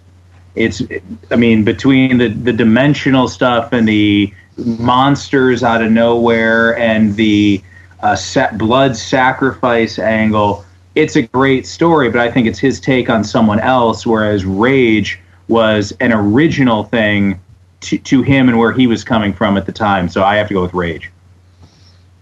Vote for Rage. Lance. Yeah, the Lovecraft theme is exactly what was going through my mind while we were talking about this time. And it very much is an homage to Lovecraft. There's no doubt. But for a book that really wasn't a novel, I guess it was between a short story and a novel. It was considered a novella. There was a lot going on in that book. And the breakdown of society and just how, and you know what, it kind of goes back, I think, a little bit to the Twilight Zone episode that you guys had a couple of weeks ago, and the episode that won that. And it's kind of the same concept here with just society, just how easily we're broken down and turned into savages again from fear and the unknown like that. So yeah, I'm definitely going with The Mist. I really didn't get that much out of Rage when I read it. I just kind of found it to be, kind of an interesting story about a sick kid. But The Mist, I got a lot out of, so I'm going to vote for that. Vote for The Mist. Josh.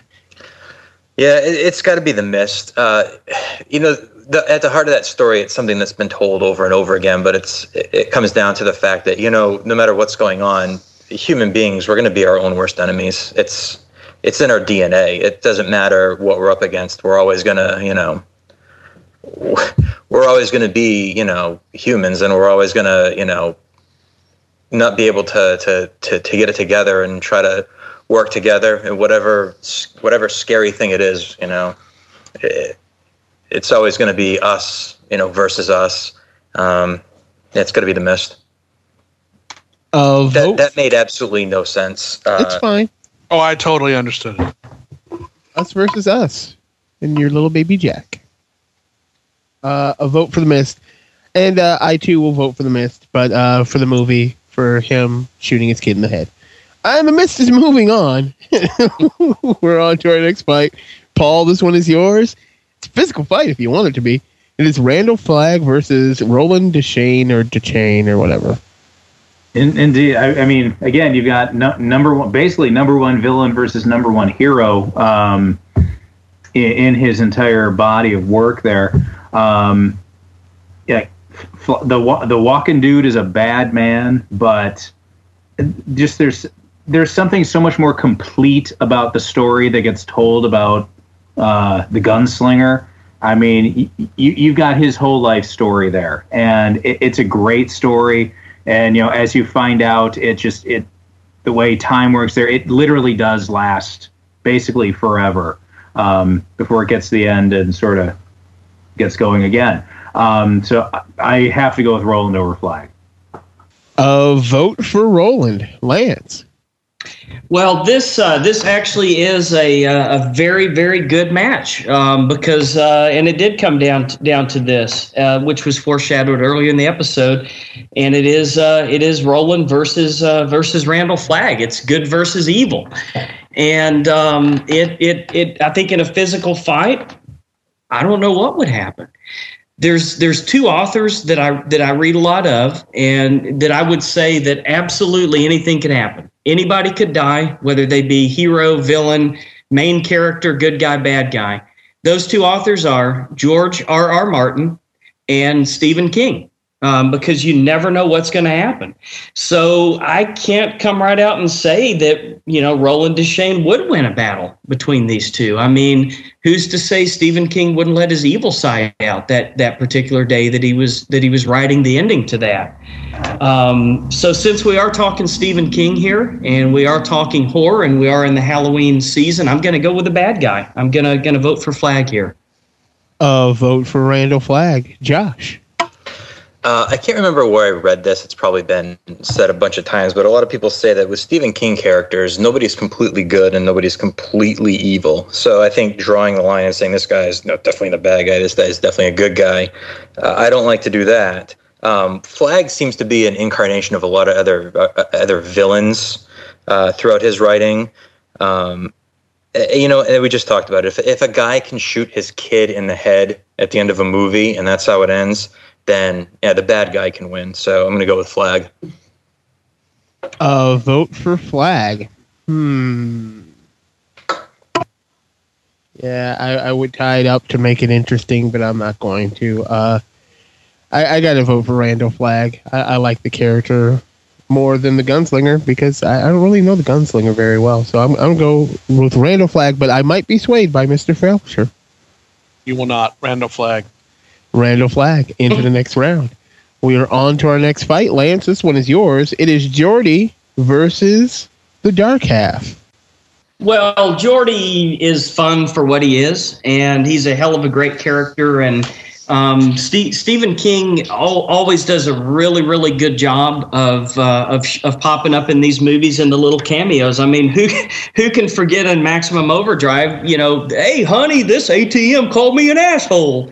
I mean, that's Stephen King. He loves to poke fun of himself. And, I think Geordi Verrill was just a fantastic character and in a super, super fun movie. But, I mean, at the end of the day, the Dark Half is Stephen King. I mean, the Dark Half is one of the best and most important novels that he's written. And quite honestly, probably one of the 2 or 3 better King movie adaptations. So, yeah, Dark Half. Vote for the Dark Half. Oh, wait, you don't think Sleepwalkers? Isn't that the one? Yeah, we're moving on, aren't we? Josh? Jesus. I can't bring myself to vote for a human Chia Pet. The Dark Half has the aspect of the whole vanishing twin thing. And, it's been in the news a lot lately. People have used it for excuses for blood doping and cycling or whatever. But it's an interesting concept, a twist on the whole multiple personality thing. It kind of explains it a little bit with science, and that's something he wrote that after he got clean. Right? Am I correct? Yes. That was like one of the first things after he got clean. Yeah, I believe it was right at that time. Yeah. So, I mean, if you're going to look at anything that he wrote that he really, I mean, you had to like dig deep into personal demons, and something that we kind of, we didn't see him go through it, but he was going through it very recently. That book's full of a lot of personal stuff, a lot of heart. I don't see how you can not vote for that. I'm going with Half Dark. Or Dark, sorry. Dark Half Dark? Yeah. You can tell I have not gotten a lot of sleep in the last couple days. Well, you do have a newborn child, so it's perfectly fine. Vote for the Dark Half. I can vote for a Chia Pet, Stephen King. So I'm going to vote for Geordi. Michael? Oh, this is tough. I dearly love Geordi Verrill. I really do. But I don't, the thing about the Dark Half is I still feel it's an underrated work of his, both as a novel and as a movie. I don't think it gets quite the respect it deserves, and it really is. It's autobiographical in some respects, but obviously there's some very fantastical elements to it. And it's also a very brutal fight between the good creative side of your soul and the idea of, well, if you don't have that evil, sick fuck part of you, can you be a good writer? is that where the good stuff comes from, or is it a combination of the two? And it's a really interesting exploration of that. And the movie does a really good job of bringing that out as well. Plus, it has one of the creepiest images of any adaptation of King's work, when the young kid is first being operated on to find out what's wrong with him, and they take a piece of his skull off, and an eyeball opens up on his brain. And it's one of those moments where you're just like, oh, Jesus, why did I need to see that? And it was really, really amazingly well done. It's a very underrated film. And since it doesn't specify the movie or the novel, I'm definitely gonna vote for both and say The Dark Half. Vote for The Dark Half. And Paul. Jordy Verrill, it's a great bit. I mean, but it's kind of one note, and that's what it's intended to be. But when put up against something that is much more substantive as a whole, yeah, I have to go with The Dark Half. The Dark Half. And moving on through into the next round, we are on. I would like to vote for Half Dark as being some sort of a weird Disney film. Okay. It sounds like a remake of Soul Man. He's not half white or half dark. Oh, Soul Man. I'm still amazed that movie still exists. How did that movie get made? In the 80s. Seriously, how did that fucking movie get made? I don't know. He's in black. How did they get James Earl Jones to be in it? Money. Lots of money. Well, see, we always think of James Earl Jones as bigger than he is because he's Darth Vader, but he didn't really do that much great stuff. He'll take a job. Yeah, he'll take money. He dressed up as a locust once. He was in fucking Conan. That was a fucking piece of shit. Anyway, as a snake and as a locust. We are on to our next fight. Josh, this one is yours. It is Pet Sematary versus Misery. I wrote down Pete Cemetery. What the hell is that? Yeah. Misery, like John, which didn't move on. Misery's scary when you start to think about it, because as you said, Damon, I mean, you're in the age of Facebook where anybody can stalk you, but here's a person who shouldn't be like a psycho, who shouldn't, be keeping somebody at their house and torturing them and in that way, but they are. And it's not like you're in somebody's dungeon, like in Silence of the Lambs. You're just in this, nice lady's house, and, she's got you all tied up, and, it's fucked up. Like that shouldn't be happening, but it is. And that's what makes it really scary. Pet Sematary, I still don't really know what the movie's about. I know a cat comes back to life after it's dead. And that's kind of scary. But overall, a demon cat doesn't scare me as much as like a demon dog would scare me. So I'm going to go with Misery. Vote for Misery. I'm pretty sure that it's the Pet Cemetery. Anything that you bury in that cemetery that's dead comes back to life. If I'm not mistaken, that was the basic premise. I don't remember exactly. But Misery, I think we as men find it a little bit more terrifying than a woman would, because women tend to have to deal with that on a daily basis, of the potential of somebody being bigger, stronger than you and taking or doing something to you that you don't want done to you. As men, we have a luxury of not having to think about that. And Misery is a story about having to think about that as a man. A woman abducting you and doing fucked up things to you. It's terrifying. So I'm going to vote for Misery. Michael? Yeah, nothing against Misery, but I'm going for Pet Sematary, and more so for the movie than the novel. The novel is great, and it's a very sad novel. The thing about the story for Pet Sematary, it's about dealing with loss and your inability to move past someone that you love being gone. And it haunts the character of Judd, who's there before the Creeds move in, and then after the Creeds lose their cat and their son, the husband is eventually driven mad by the fact that he can't let go, and he wants to keep bringing them back. But sometimes that is better. That's truth. And it's the movie has a lot of problems, but it was a scary fucking movie. I remember seeing that in the theater opening weekend, and it was just terrifying, and it was really messed up. The little kid, Miko Hughes, who was only like maybe 2 or 3 at the time he played the part, how he managed to convey the emotions of a reanimated, homicidal, almost infant. I don't know how he pulled it off. And the movie has so many memorable images and the great performance of Fred Gwynne. I just think that for me, there's a somber, weird, just almost elegant nature of the loss that permeates through that whole movie and then the book. I don't know. It's something that's always I found very intriguing. And King wrote it at a very interesting point in his life, and you can really feel that when you read the book and see the movie as well, because he also wrote the screenplay for the movie. So, as much as I love Misery, nothing against Misery, I'm just going with my gut and going for Pet Sematary. Vote for Pet Sematary. Isn't that the one with Edward Furlong? I'm joking. No, it's number 2. I know. I was just going to keep rehashing things like Sleepwalkers and Pet Sematary. Paul. I love Misery. I love the book. I love the film.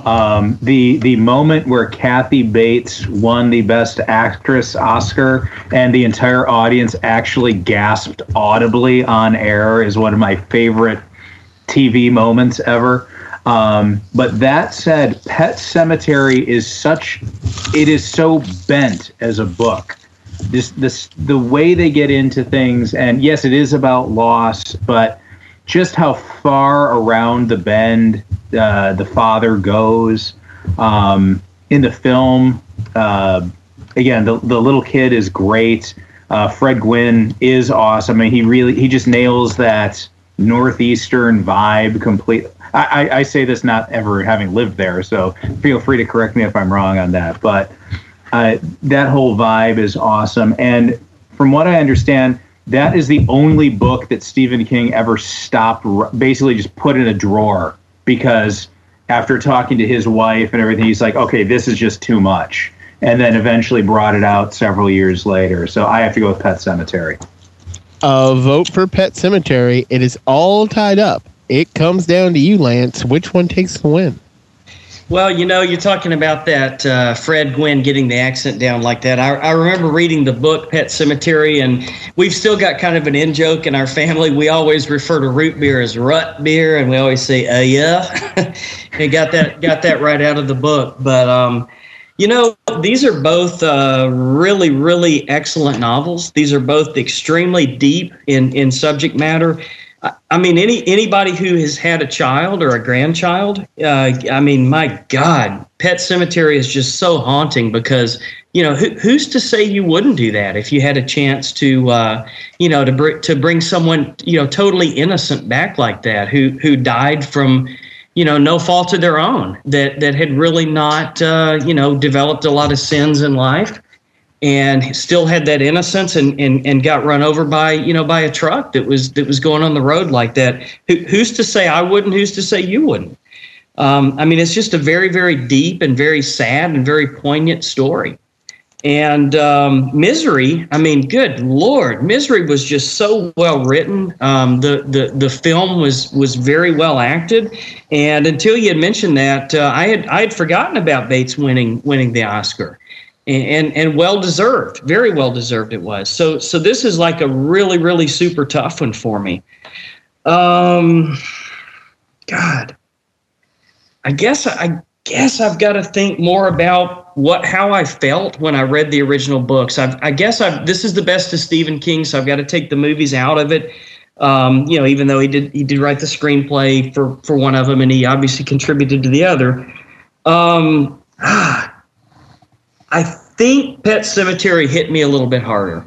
I believe that when I was reading it, even though Misery, don't get me wrong, Misery hit me right in the gut. It was a very well-written book. The movie was excellent. I'm just going to lean a little bit more toward Pet Sematary here. And Pet Sematary takes the win. I know it's moving on, Damon, but he went ahead and he swayed me. I got to vote for Pet Sematary now. Fuck you! Word. Pet Sematary. Moving on. We're on to our next fight. Damon, this one is your... Oh, shit, I'm Damon. It is Richard Bachman versus The Green Mile. It's easy as shit for me. It's The Green Mile. If only for the moment at the end of the movie, because like I said, I didn't read the book, where Mr. Bojangles is still alive. And you're like, wow, that's kind of fucked up. And you think it's a little fucked up. But it's super fucked up when you actually think about it, because Mr. Bojangles is a field mouse, and field mice generally live 2, maybe 3 years tops. This mouse has lived for 70 years. How long is the Tom Hanks character now going to live? If he extended the life of a field mouse by what is that? 7, 8, 20, 100%? Yes, I know that's a nonsensical number. How long does the Pontius Pilate of this have to live with what he did way back in the 40s? Maybe all the way into the next century, maybe 2. So yeah, I like the Green Mile a lot. So I'm going to go Green Mile. Michael? I love the Green Mile. I can't say anything bad about the Green Mile. But with Richard Bachman, I tend to look at this as our chance to kind of recognize everything he did as Richard Bachman. Rage, Long Walk, Road Work, Running Man, Thinner, even the ones that he published after the revelation of him as Richard Bachman, which I think The Regulators and Blaze a few years ago. I just think that we shouldn't overlook not only the idea behind why he did the Richard Bachman ones, but the ones that got put out under the name. Some amazing books, and we've already set most of them packing, so collectively, I can't go against Richard Bachman at this point. I really would like to see him stay in the race. So Richard Bachman for me. Vote for the Bachman. Paul? I will second the vote for the Bachman. I like Green Mile as much as anybody, but I think that whole period in his career is really interesting. And again, it's an experiment that few authors are willing to even try. I mean, usually somebody goes the whole pseudonym route. It's, right when they're getting started or something else. So yeah, Bachman. Vote for Bachman. Lance? Yeah, Bachman had a lot of really, really good books. See, there I am thinking of him as an actually different person. I mean, the illusion was that complete. I actually think of it as two different people.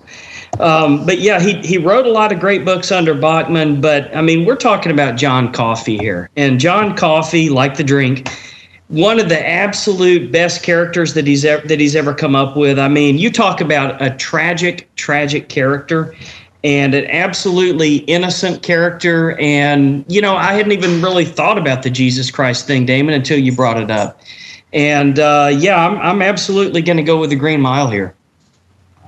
I still love blowing people's minds with that. A vote for the Green Mile. It is all tied up. It comes down to you there, Josh. Which one takes the win? Well, first of all, if there was a Jesus, he probably would have been black because he was Middle Eastern. So it doesn't blow my mind at all, Damon. I'm actually quite comfortable with that idea.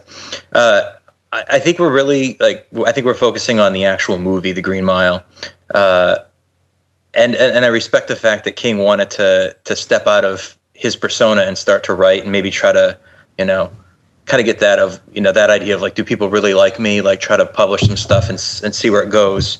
But The Green Mile is a movie I watch, and I don't say it makes me cry, but when the guy steps on the mouse, you want to be in the movie and you just want to punch him in the head, and then you just want to stomp him to death.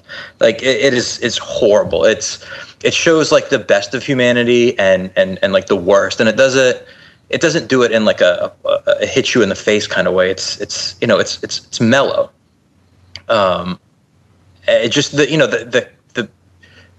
the pure evil of that guy and just the kindness of people. It shows you the full spectrum of humanity. And I think that's what makes it great. It just, to sound, I'm getting all sentimental here, but it really moves you, to be able to see that. And Green Mile. A vote for the Green Mile. We're on to our next fight. Michael, this one is yours. Well, Green Mile is moving on. It is, Stand By Me versus Hit by a Trucker. Or Truck. Ugh. I don't know how you compare these two things. They're very obviously very different experiences. This is what a weird fight. Look, at the end of the day, the being hit by the truck thing is an amazing thing that he's had to endure and survive. But it's a negative thing. It's a horrible accident that should never have happened.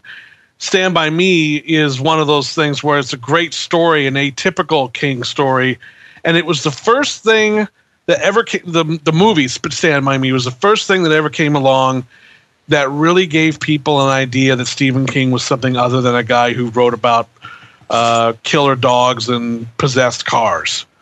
I mean, for those who were fans of his, they already knew that. But for the casual viewer, it was shit like Children of the Corn and The Shining and Carrie. I mean, Salem's Lot. They understood King as a horror guy.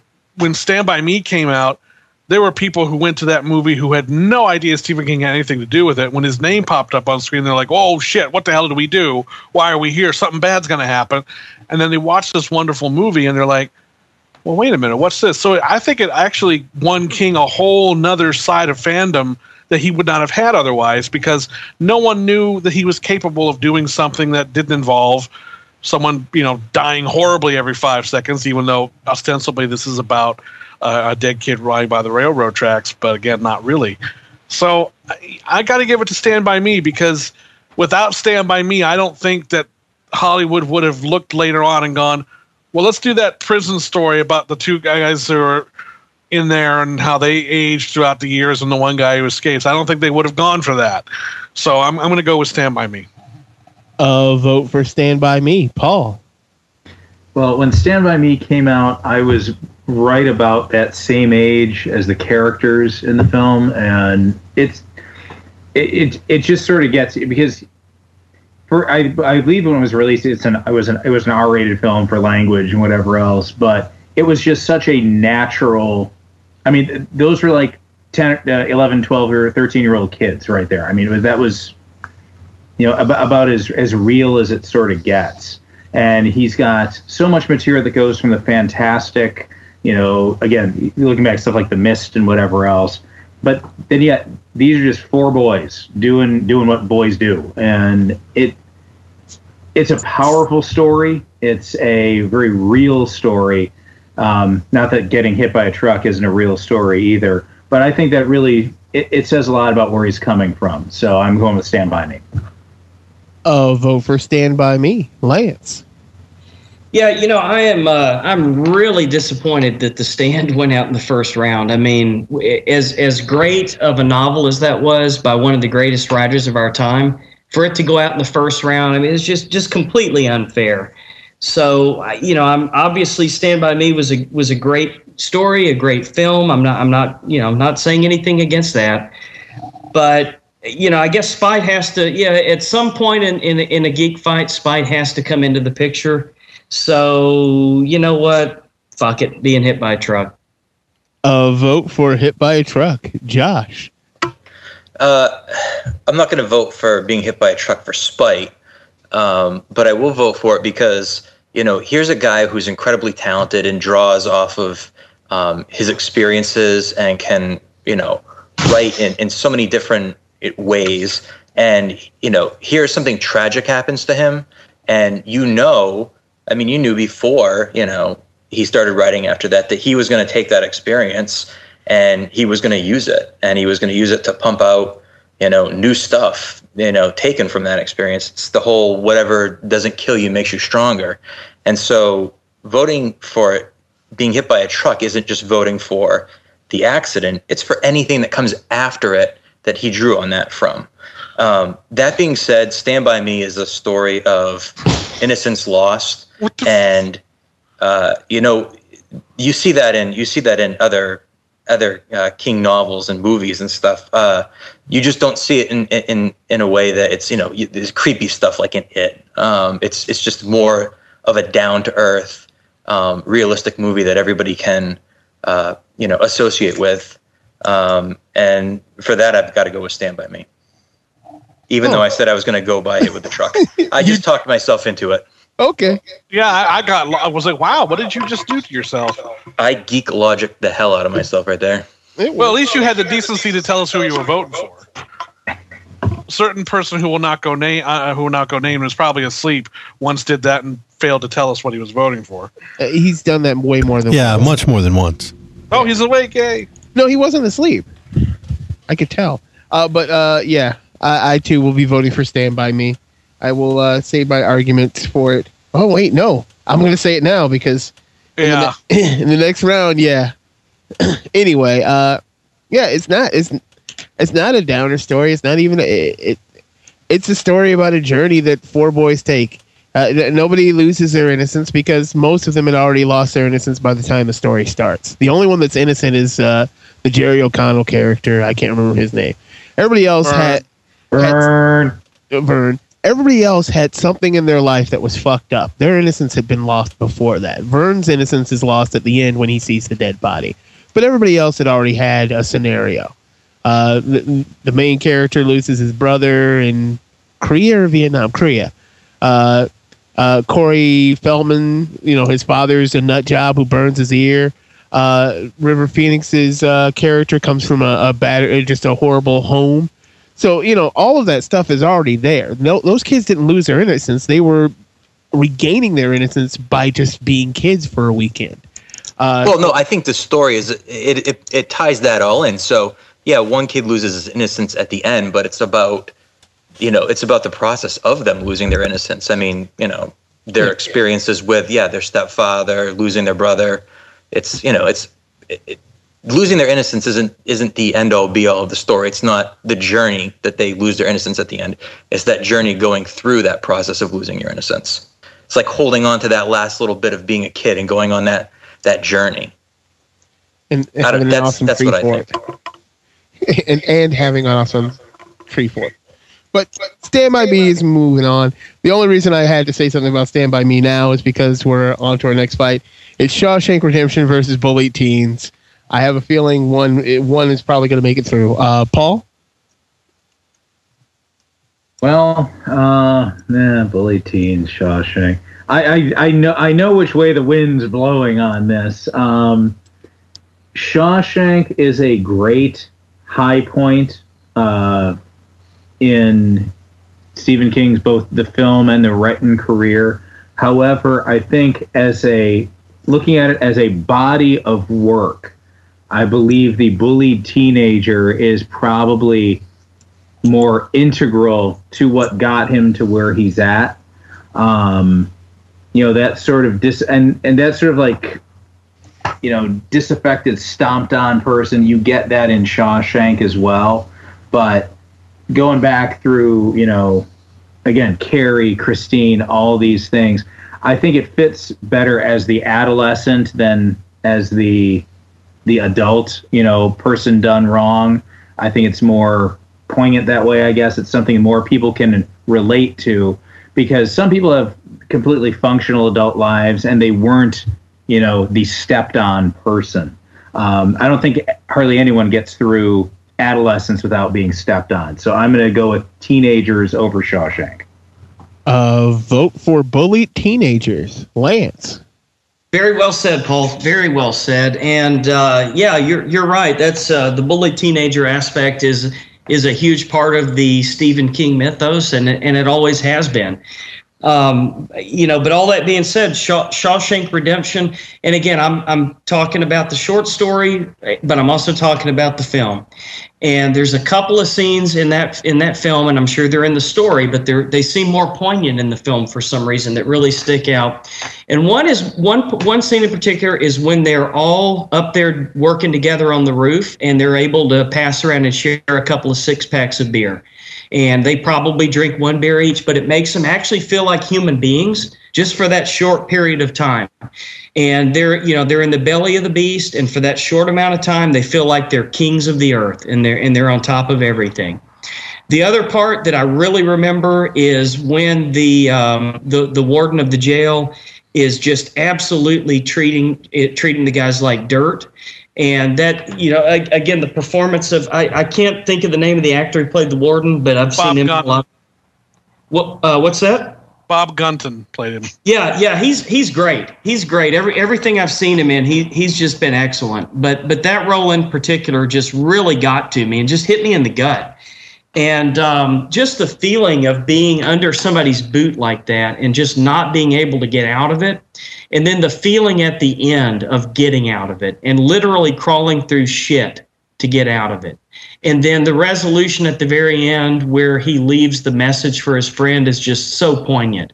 I got to go for Shawshank. Vote for Shawshank. Josh. I'm surprised actually bully teenagers got a vote here. With everything Lance just said is spot on. And I'll just add this. Here's a guy who's in prison who shouldn't be. And, it's one of those situations where, like, a lot of people, their spirits would be broken and his isn't. And that's kind of like the triumph of the human spirit. And, I guess you see that with the bullied teens, but it was done in Shawshank in such a very artistic and moving way. It's, as a work, it's better than Christine. It's better than Carrie, even though the concept in those movies is kind of the same. So Shawshank. Vote for Shawshank. My last name is Shaw. See? Don't get shanked. I've already been shanked twice. The reason why Paul is just voting against Shawshank Redemption every round. I don't think so far it's twice now. He voted for The Long Walk and he's now voting for Bully Teens, which is fine. He's got something against Shawshank Redemption being on. Probably right now. Let me check I'll check my guide in the next round because Shawshank Redemption is moving on. I'm going to vote for Shawshank Redemption. It's just not my. I don't view it. I don't put it on the same pedestal. I can't do it. I know. Fine. I didn't say there was anything wrong with it. I'm just saying you keep voting against it, Michael. That was actually. I think the Bully Teens thing actually was quite interesting because really, when you think about it, those characters and those that archetype is something that King has gone to the well of many times, not just in Carrie and Christine, but there's a lot of different, and he does it so well. I think that's the thing. They're not just stereotypes, those characters. And I related to that immensely well. Growing up when I first discovered King, I related to those characters, and it was really nice to know that there was someone out there who understood that, not just from an external point of view, but someone who had gone through it and knew that these bully kids, we're not saints either. We're human beings. We have the same faults as anybody else, but it was more just because of the way we looked and because we didn't fit in with the norm that we were treated that way. It had really nothing to do with us personally. And he really got that. And that was something that was that's not easy to get across. A lot of other writers have tried and failed, and he consistently gets that right. The problem is I just have an image of all these wonderful bullied teens having to take it up the ass now by this huge epic dick that is the Shawshank Redemption, because at the end of the day, the Shawshank Redemption is absolutely brilliant. It is magnificent in every form. I could go on and on about it, but I can save it for later. But the bullied teens are just going to have to get ass raped by the Shawshank Redemption here. Vote for Shawshank Redemption. And while Michael was talking, Shawshank Redemption will have been on Saturday, October 13th at 4 p.m. on A&E, and then again on Sunday, October 14th, the 13th and 14th at 10 a.m. So Shawshank Redemption is always on. If it's not a Law and Order, it's Shawshank Redemption. Exactly. Good point. But we are at our first fight for a spot in the Final Four. We're there, folks. Lance, this one is yours. It is The Shining versus The Mist. It's The fucking Shining. The fucking Shining. I apologize, you cunt. Pretty tough match here. Again, The Shining was the very first novel I ever read. I was 10 years old, and I read The Shining, and it affected me so deeply that I hated the film when I saw the film because it was so different from the book. The Mist is, again, I had the video game, text game, whatever you want to call it, and I read the short story a long time ago, and the movie was phenomenal. One of those few movies that really gets it right. I mean, it was just dead on. So, really, really tough battle here. Dare I go with physical fight? How would one go with physical fight on this one? I guess the creatures from the Cthulhu mythos very much like the Cabin in the Woods film at the very end would kind of wipe out all of humanity. So I'll go for The Mist. Way to wreck it for everybody. Actually, no. If you really haven't seen Cabin in the Woods by now, you're a fucking asshole. A vote for The Mist. Josh? I think at heart, these two movies are pretty similar because they're about isolation and the people around you being the enemy, not what's outside. And I hate to say it, even because I love The Mist. I love the concept. I love the thinking about being, trapped in a grocery store and being able to eat whatever you want. With The Shining, it's somebody who's trapped, and their enemy is their father. And I know it's kind of an analogy for alcoholism, but yeah, that's scary. The person who's there, who's supposed to protect you in this big old haunted hotel, is the person who's trying to kill you. That's kind of fucked up.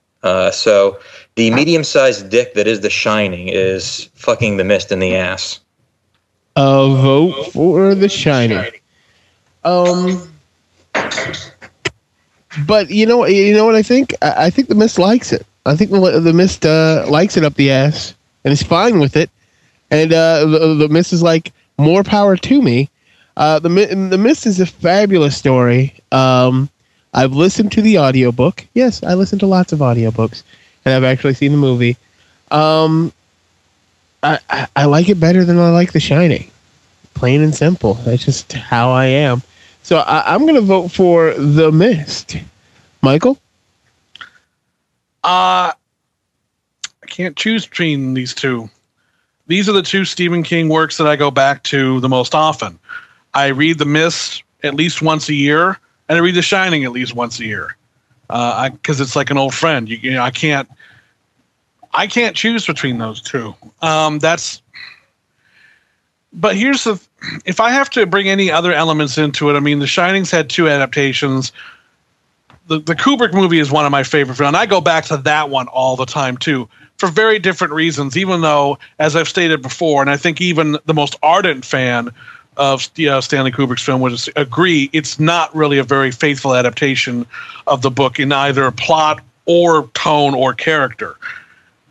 But it gets, man, it's an incredible work of art though in its own right. And I thought so highly of the Mist adaptation up until the last 15 minutes, and I know a lot of people love that ending and love the fact that Frank Darabont wrote an ending that, because the ending in the story really couldn't work for the movie. I understood that. I knew that they had to change that because it wasn't going to provide that release that the audience needed. But Frank Darabont stepped up, and God bless him, he said, I'm not going to go with a conventional, safe, happy ending here.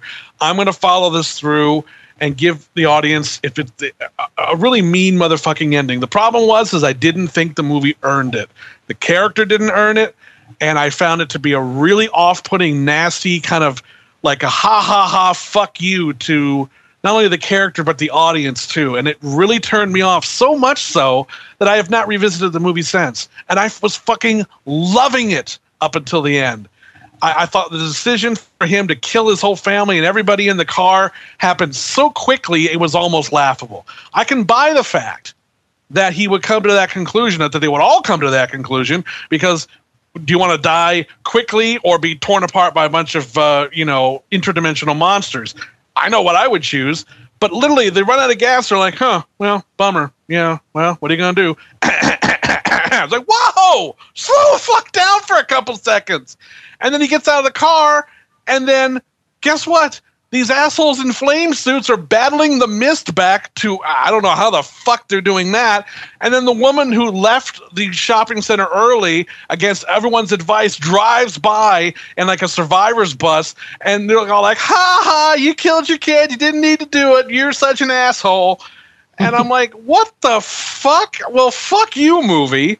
And I have not, I mean, I love downer endings. I love endings that have a real edge to them. But as far as I'm concerned, Frank Darabont got up and he swung for the fences, but the bat flew out of his hand and killed every sweet person in the fucking stands. I do not like it. And it's going to tip the scales in the favor of The Shining for me because I had such a negative reaction to that. So, Shining. A vote for The Shining.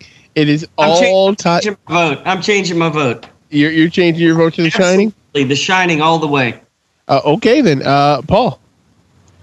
Well, I hadn't seen the film version of The Mist yet. I don't think I'm going to. It's a shame, though, because so much of it is so good. But I'll just say this. You've always been the caretaker here, Mr. Torrance. The Shining. And The Shining is into the final four. We are on to our next fight. Josh, this one is yours. It is Randall Flagg versus the Dark Half. I'm not even going to try to make an argument for a Flagg here. The Dark Half, it's one of those things where he had a personal experience. He battled addiction with painkillers,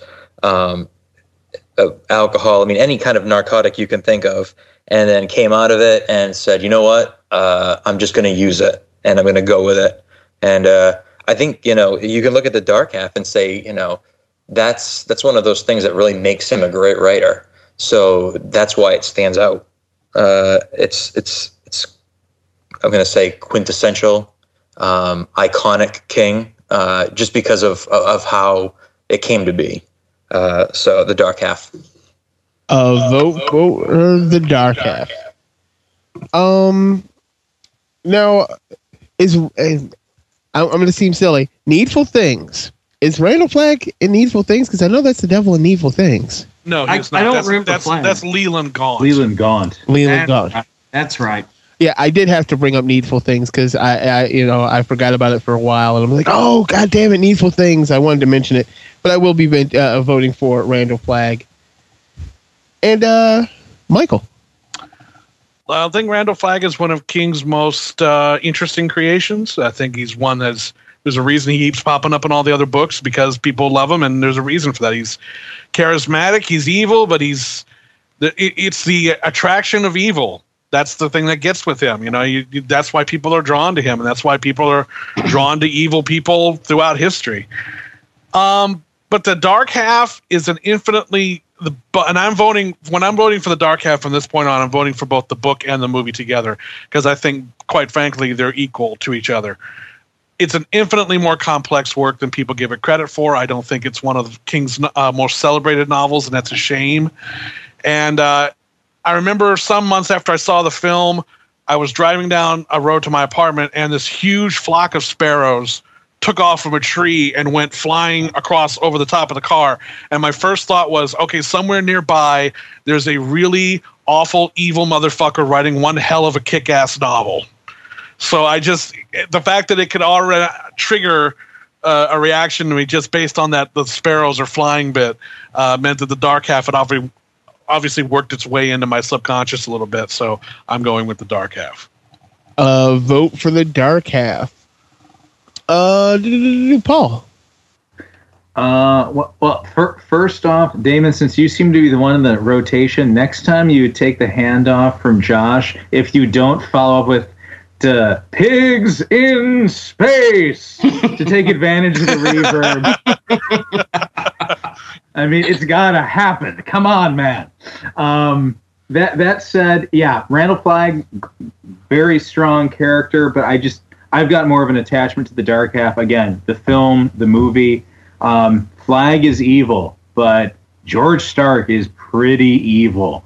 And the best part of it is he's just got that direct flip side with the Beaumont character. So Dark Half. Vote for the Dark Half. And Lance. This, my friends, is what Geek Fights is all about. This is Randall Flagg versus George Stark, and this is evil versus evil. And I'm going to put it this way: the difference in my mind between George Stark and the difference between Randall Flagg is that Randall Flagg is very cunning. He's very intellectual. He thinks things through. He's always there, and he's always evil. George Stark is knee-jerk. He is the high-toned son of a bitch. He's the fucking guy that you cut off in traffic, and he takes down your license plate, and 3 months later, he leaves a fucking dead kitten on your doorstep. He's an evil asshole, but he's knee-jerk, and he's very limited by that fact. Randall Flagg is eternal. He's always evil. He's always there. The fact that he was able to get Lloyd out of the prison in The Stand just by simply willing him out of the prison, I mean, it just speaks volumes for the power that this guy has. I got to go with Randall Flagg. Vote for Randall Flagg. But the dark half is into the final four. On to our next fight. It is Pet Sematary versus the Green Mile. And for me, it's still got to be the Green Mile. And I was speaking of not hipping people to Jesus being black when I was mentioning it's a Jesus story. It is literally a retelling of the crucifixion story, kind of. It's there. I mean, he can heal people. He can take on, he can heal the sick. He's taking on the sins of other people. He has to be executed at the end because he has to be executed at the end. There's all kinds of just fucked up shit that happens in that movie. And you're watching it, you're like, there's nothing Jesus-y about it. And then somebody says, no, it's Jesus. His name is John Coffey, JC. He dies for other people's sins. He can resurrect things from the dead. He's Jesus. He's the second coming. And it does blow people's fucking minds. And for that reason alone, and the fact that it's a good story, I'm going to vote for the Green Mile. Michael? Oh, yeah, Green Mile is awesome. And Pet Sematary... it's funny. I think the performance the great performances in both these movies. The one that always stuck with me was Fred Gwynne from Pet Sematary playing Judd, because I always thought that accent was a bit of a put on. I just thought, come on, sometimes dead is better. You don't want to go down that road. It's like, okay, all right. I mean, I loved it, but it was just like, well, that's a bit of a stretch. But then about 5 years ago, I drove from Boston to Northeast Harbor, Maine to see a friend. And I'd never been to Maine before. And it's a beautiful state, but it's remote. I mean, to get to areas, it is fucking remote. It's beautiful, but you do feel like you have traveled to a whole nother country up there. And at one point, I had to get off on a highway, the 3 highway, but it seemed to go off in 2 completely different directions. But it was labeled the same. I didn't know which way to go. So I'm at a McDonald's for breakfast. I go through the drive-thru, and the guy hands me the bag, and I ask him, I said, which way do I go on the 3 to get to Northeast Harbor? And what I heard was, well, if you want to go to Northeast Harbor, you're going to go up on the 3 west there. But if you want to go to Baja, you want to go up on the 3 left over there. But you're going to end up over there at Bangor, and you're going to go all the way to Portland. You don't want to go all the way to Portland. You want to make sure you go over the 3 west, because that's the way to Northeast Harbor. It's a little bit close to Baja, but you'll get up there just fine. And I just looked at this guy, and I went, well, that's confirmed my suspicions I've been having for a long time, that you people actually exist. You were of no help whatsoever. Please just give me my fucking Egg McMuffin. And I left, and I actually did end up picking the right way to go, but I was like, holy shit, if anything, Fred Gwynne undersold it. Because there are people up there who really do talk like that. And I guess, I don't know why, at the end of the day, that just sticks with me more. The whole Maine atmosphere that was present in Pet Sematary as opposed to the one in the Green Mile, although the Green Mile does a very wonderful job of it. Pet Sematary, it's an emotional choice. Vote for Pet Sematary. Paul? Well, I got to go for kind of creepy in this.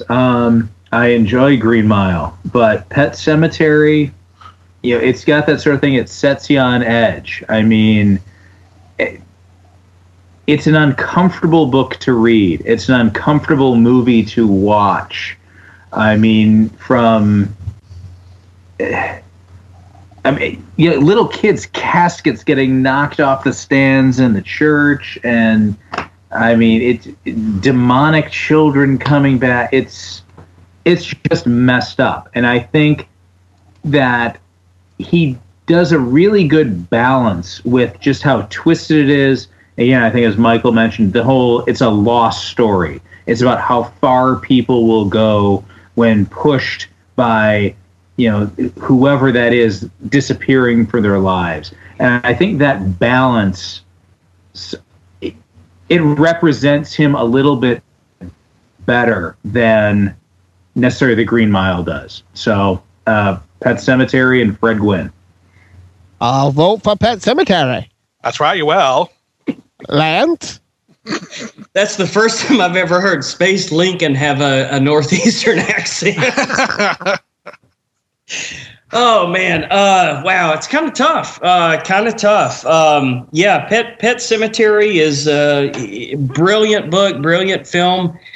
Well, okay, not a brilliant film, but a pretty damn good movie. The book is just absolutely haunting, and the ideas that he puts forth in that are just amazing. And again, who wouldn't do that? But Damon, you have absolutely opened my eyes. You've blown my mind when you've put this JC thing into play here. And this whole I gotta be honest with you, the entire podcast, I've probably spent 60% of my mental activity here thinking about the similarities in the Christ story and John Coffey. And God, that has made me respect it even more. And I've loved the Green Mile. And like I said, comic book day. Waiting for the new comics to come out every week, waiting for the new Green Mile book to come out every week. I got to go with the Green Mile. A vote for the Green Mile. It is all tied up, and it comes down to you, Josh. Which one takes the win? I feel like being spiteful after listening to Michael Felsher's impersonation of people from Maine. I didn't say all. I did not say all people from Maine. Oh, you guys ought to come down to Texas sometime. I went to college.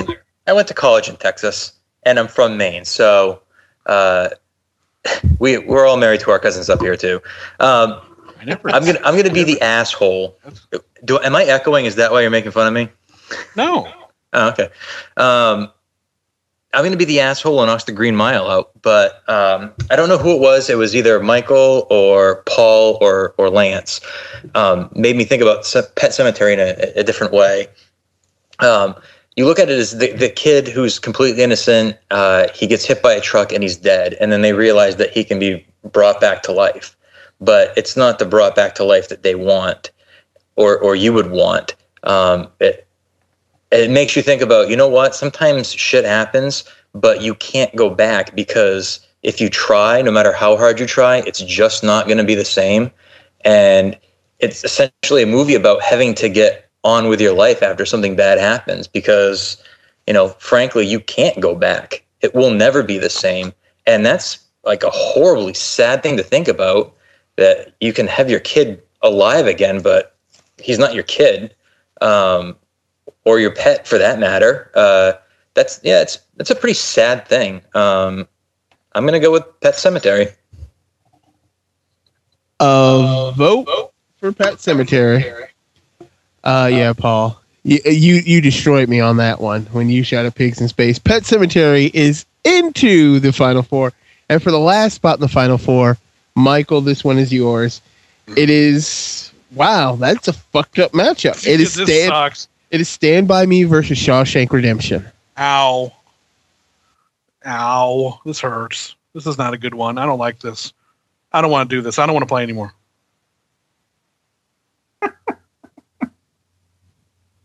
No.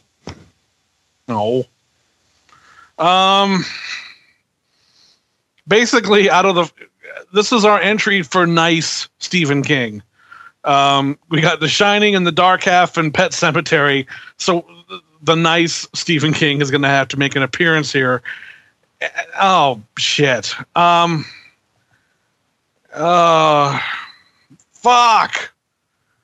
This sucks because they're both such great films and both. All right. The one it's going to come down to for me is I saw both in the theaters. The audiences loved both. But there was a moment where Morgan Freeman is sitting in front of the parole board for like the third or fourth time near the end of the picture. He has completely given up hope. There is not 1 ounce left of hope in this man. Not that there had been much to begin with, but Andy's gone. There's really nothing left for him to look forward to anymore. He doesn't even give a shit about getting out. He's half past giving a shit. And the parole board asks him, do you feel you've been rehabilitated? And Morgan Freeman delivers one of the finest bits of acting I've ever seen any actor give. You just see a man who's resigned his fate, doesn't even want to pretend for these people. I don't give a shit. I'm an old man now. It doesn't matter anymore. I don't care what you think of me anymore. I'm not the person that killed that, did whatever I did back when I was, a kid, but I just don't care. So just, let me go back to what I was doing. And when the stamp comes down and you see his parole has been approved, the audience I was with, because it was a preview audience and it was packed, the audience lost their shit. It was like their home team had just won the Super Bowl. I mean, people were flipping the fuck out. It was like a personal victory for everyone in that audience. And I have not had quite a moment like that in another film where people were so invested in this guy that it felt like their own relative just got paroled out of prison. So as much as I love Stand By Me, Shawshank Redemption has to get it here. Vote for Shawshank Redemption. Paul.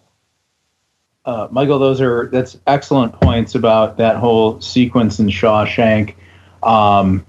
My thought is Morgan Freeman is an amazing actor, and he made that scene. I don't think if he were in that part, it would be. And I'm not trying to say it's an actor issue, and the actor shouldn't matter, because I'm going to go back to actors in a second.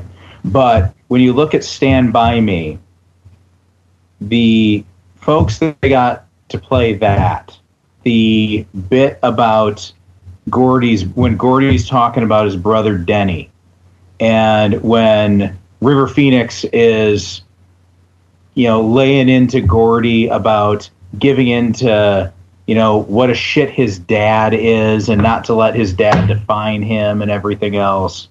And even when, not Jerry O'Connell, I'm about the fourth guy, the fourth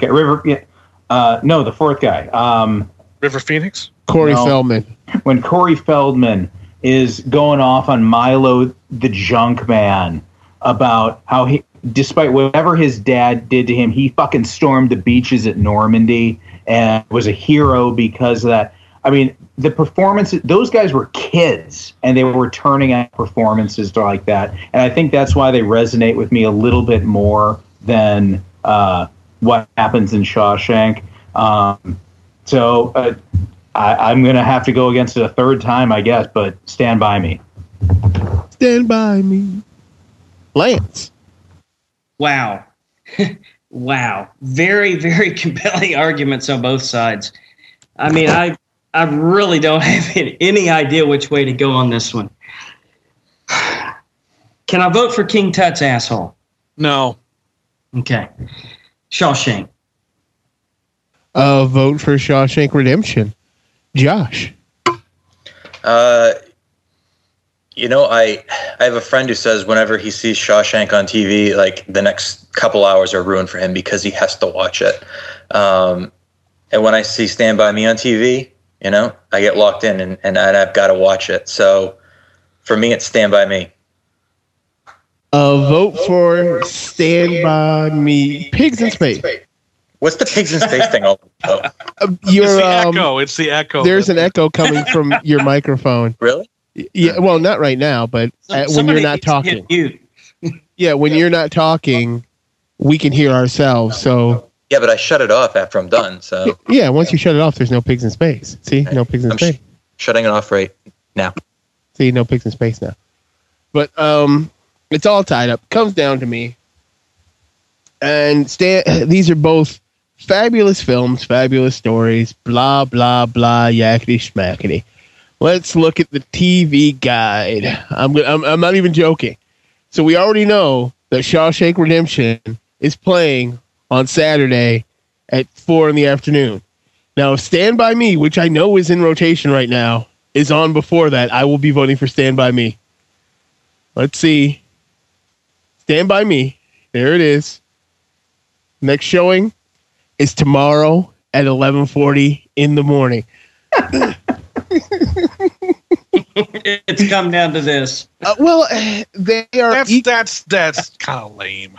You know what, Michael? You're absolutely right. Because I was hoping it wouldn't come on that early. Because I really do want to vote for Shawshank.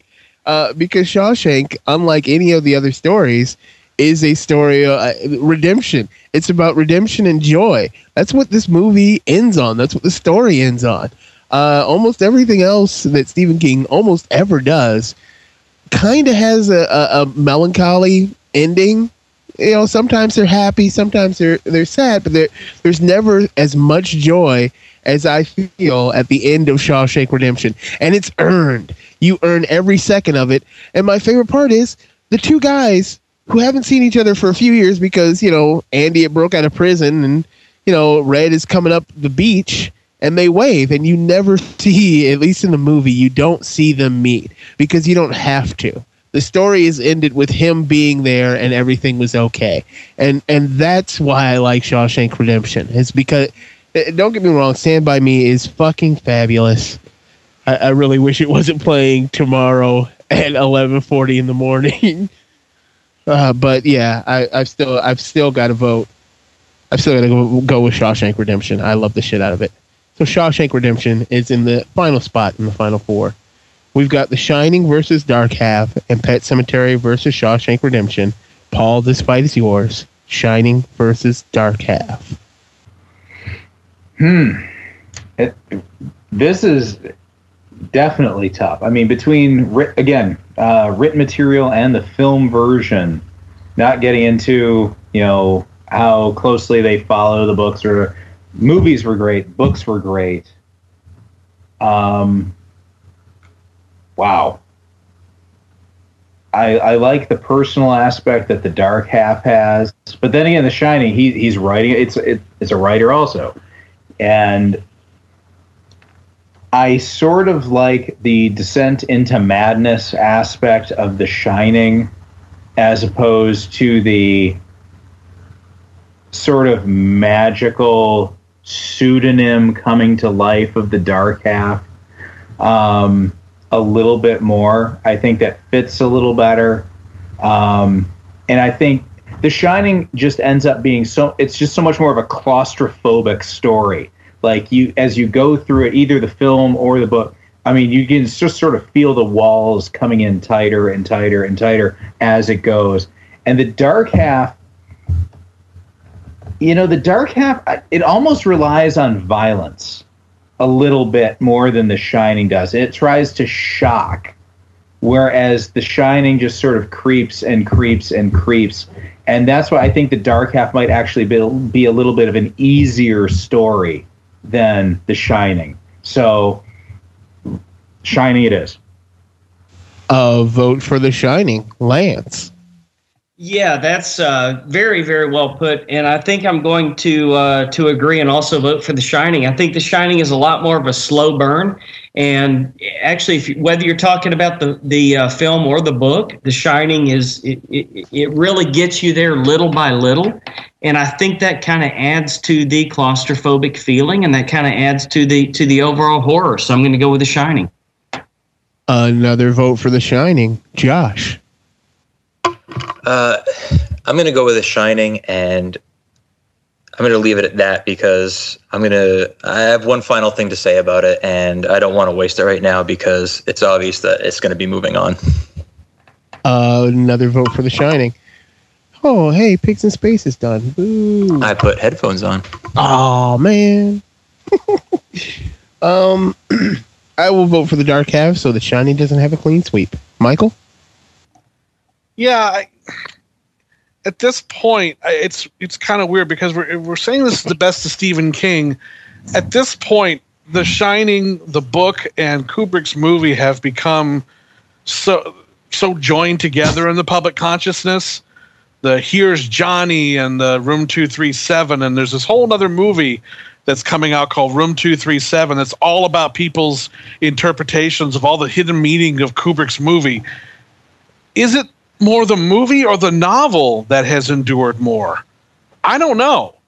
It's blended together so well over the 30 years. I don't know which really has entered the public consciousness more. And I mean, at the end of the day, as great a book as The Shining is, and I know it's not as heralded for, obvious reasons, I suppose, but the Dark Half novel and the Dark Half movie are very close and yet very separate works. But at the same time, I would never call the Dark Half a tonal, different kind of thing than what the book was. It's very faithful, yet it has George Romero's style and his approach to filmmaking all over it. But it's very quintessentially King, whereas Kubrick's movie is not. And yet I think it's almost impossible to separate those two. So if The Shining wins this, is it really winning because it's Stephen King, or is it really winning because of Stanley Kubrick's The Shining? I don't know. That's hard for me to reconcile. So I'm going to go with the thing that I think is more pure Stephen King of these two at the moment, and that's the Dark Half. Vote for the Dark Half. But The Shining is into the finals. On to our next fight. Lance, this one is yours. It is Pet Sematary versus Shawshank Redemption. Okay, this is one that is actually going to be pretty easy for me. As much as I love Pet Sematary, and don't get me wrong, I love Pet Sematary. Fantastic novel, really good movie. It says a lot. I mean, if you think about it, it really says a lot. And it hits you on the level that any person in the world, if they had a chance to bring back someone innocent that they love, who's to say it's not the right thing to do? I mean, you could not make that call until you were actually there. And yeah, it's going to go wrong at the end because, whether you believe in God or you don't believe in God, nature, God, whatever, has a reason for, people dying and no longer being on the planet. We may not understand it, but there's a reason for it. So Pet Sematary is a masterwork. It's a fantastic novel. One of my favorites, no doubt about it. But Shawshank Redemption is a relatively minor short story that it was named differently, Rita Hayworth and the Shawshank Redemption, that came out in I guess he originally had published it in a magazine, in a serialized, I think it came out in 2 or 3 serialized episodes in a magazine, and then finally he put it into a collection of short stories. So, kind of a minor thing, just sort of something he was writing to make a little extra money. But what they have done with the Shawshank, particularly with the film, and what has been done to push it into, like Damon was saying, it's on 17,000 times in the next 24 hours on X number of networks because it's that good of a movie, and it's just a really, really close, very good adaptation of an extremely good short story that I feel deserves to be in the final. So I am going to vote for the Shawshank Redemption. Vote for Shawshank. Josh. Gosh, both take place in Maine. I think I've gotten everything I can get out of Pet Sematary. I can't go any deeper. But you could look at the two and say that they're both instances of shit happens. Like sometimes, bad things happen. And in Pet Sematary, they kind of go against nature and it doesn't really work out. And in Shawshank, shit happens to him and he makes the best out of it. And he kind of, he rises above it. And, in the end, he wins because he's strong. Regardless, it's going to be the Shawshank. It's so much better. Shawshank. Vote for Shawshank Redemption. And for those of you that had a keen ear, I think we heard Jack for just a second crying. Just a second. Yeah, I can't really vote for Pet Sematary, but it is best of Stephen King. And a lot of what we think of as of Shawshank Redemption comes from Darabont. So I normally wouldn't vote for Pet Sematary. If this was just best movie, yeah, it's Shawshank Redemption hands down, but it's not just best movie, it's best of Stephen King. And Pet Sematary is way more Stephen King. I think of Stephen King when I think of Pet Sematary Most people still to this day don't know that Shawshank Redemption was a Stephen King short story. So I'm going to go with Pet Sematary. Michael? Oh, jeez. Yeah, two very different sides of King here, obviously, and it's I don't know. I don't think you really can compare them. But the format is what it is. So I'm going to have to. Shawshank Redemption. Vote for Shawshank and Paul. Well, I believe at this point it's irrelevant, but I kind of agree with sort of what you said. I know I'm sort of reversing myself on possibly on The Shining, but from what you said, Damon, people don't know this. All they know is the movie, and much fewer people know that it's a short story of Stephen King's. When it comes to, I guess, warmer, fuzzier Stephen King, like the human stories, it's just not my favorite. I like Stand By Me more. I like, even honestly, Dolores Claiborne, I think, could have been on this list. It's a great story, and the movie, I think, is excellent. Kathy Bates does another great turn in that. So when it comes to that side of King's work, those are the sort of things that I gravitate to quicker than Shawshank. So I am going to go with Pet Sematary for the hell of it. A vote for Pet Sematary, but Shawshank Redemption is into the finals. We've got The Shining versus Shawshank Redemption. Josh, that one is yours. It's interesting that we have two novels, or a short story and a novel, and they were made into movies, and you have a little bit of Stephen King and you have a little bit of someone else, and it's kind of been twisted to where you look at them and you kind of can't, you can tell where the influence comes from, but it's a collaboration in that sense. If I'm going with movies, The Shawshank Redemption is a better movie than The Shining. When I saw The Shining, all I saw was Jack Nicholson. I didn't really think he was great. I think it was over the top. I look at The Shawshank Redemption and I think, it sucks. Here's a guy who shouldn't be in jail and he's in jail and he's being treated like shit. And, that's if you think about that, that would be a horrible place to be. But at the heart of The Shining, and I think Michael's right. I think a lot of people see, Jack Nicholson breaking down a door with an axe and all that other stuff. What it comes down to is you've got a kid and he's got a father and he's an alcoholic. And if I didn't grow up this way, I didn't fear my parents. But to me, that's probably one of the most frightening things that could happen to someone, or more to the point, a child, is that you never know who you're going to get. Are you going to get the mean dad or are you going to get the good dad? And I think if you're looking at, Stephen King kind of hitting home with an emotion, that really does it. A kid shouldn't have to be afraid of their parents, but, really the child in the novel is. So if we're looking at it as something that can really, people can relate to, something that's scary, something that if you didn't experience it, when you think about it, it is a scary thing, then The Shining, for me, has to take it when you get down to the meat. It's got more meat on its bones, despite being glamorized with a movie and everybody knowing Jack and all that stuff. So it's The Shining.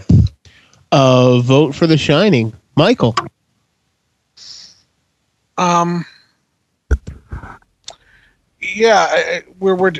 are dealing with two things here that have been where the movies arguably have become what is, what has made them pop culture icons, or what has made them what they are today. And that's not to disparage the source material, but that's just the way the movies go sometimes. And obviously, so if both of them are equal on that front, how much of Stephen King survives from one to the other? And I guess I kind of have to look at it this way. The Shining, the setting, the names of the characters, and some of the basic plot points are very much the same from book to movie. But Kubrick wasn't interested in the themes that King was interested in exploring. And he took that novel and said, okay, that's great. I like this, I like this, I like this. Threw the rest aside and went and made his own movie. God bless him. It's an amazing film. And there is Stephen King in there. But it is very much Stanley Kubrick's The Shining. I don't think really, and I can understand why Stephen King was dissatisfied with the movie, because it's not his book. It really is not his book. The Shawshank Redemption, Frank Darabont took a short story or novella, made some very obvious changes to it. But the thing is, if you go back and read Rita Hayworth in The Shawshank Redemption, that is The Shawshank Redemption.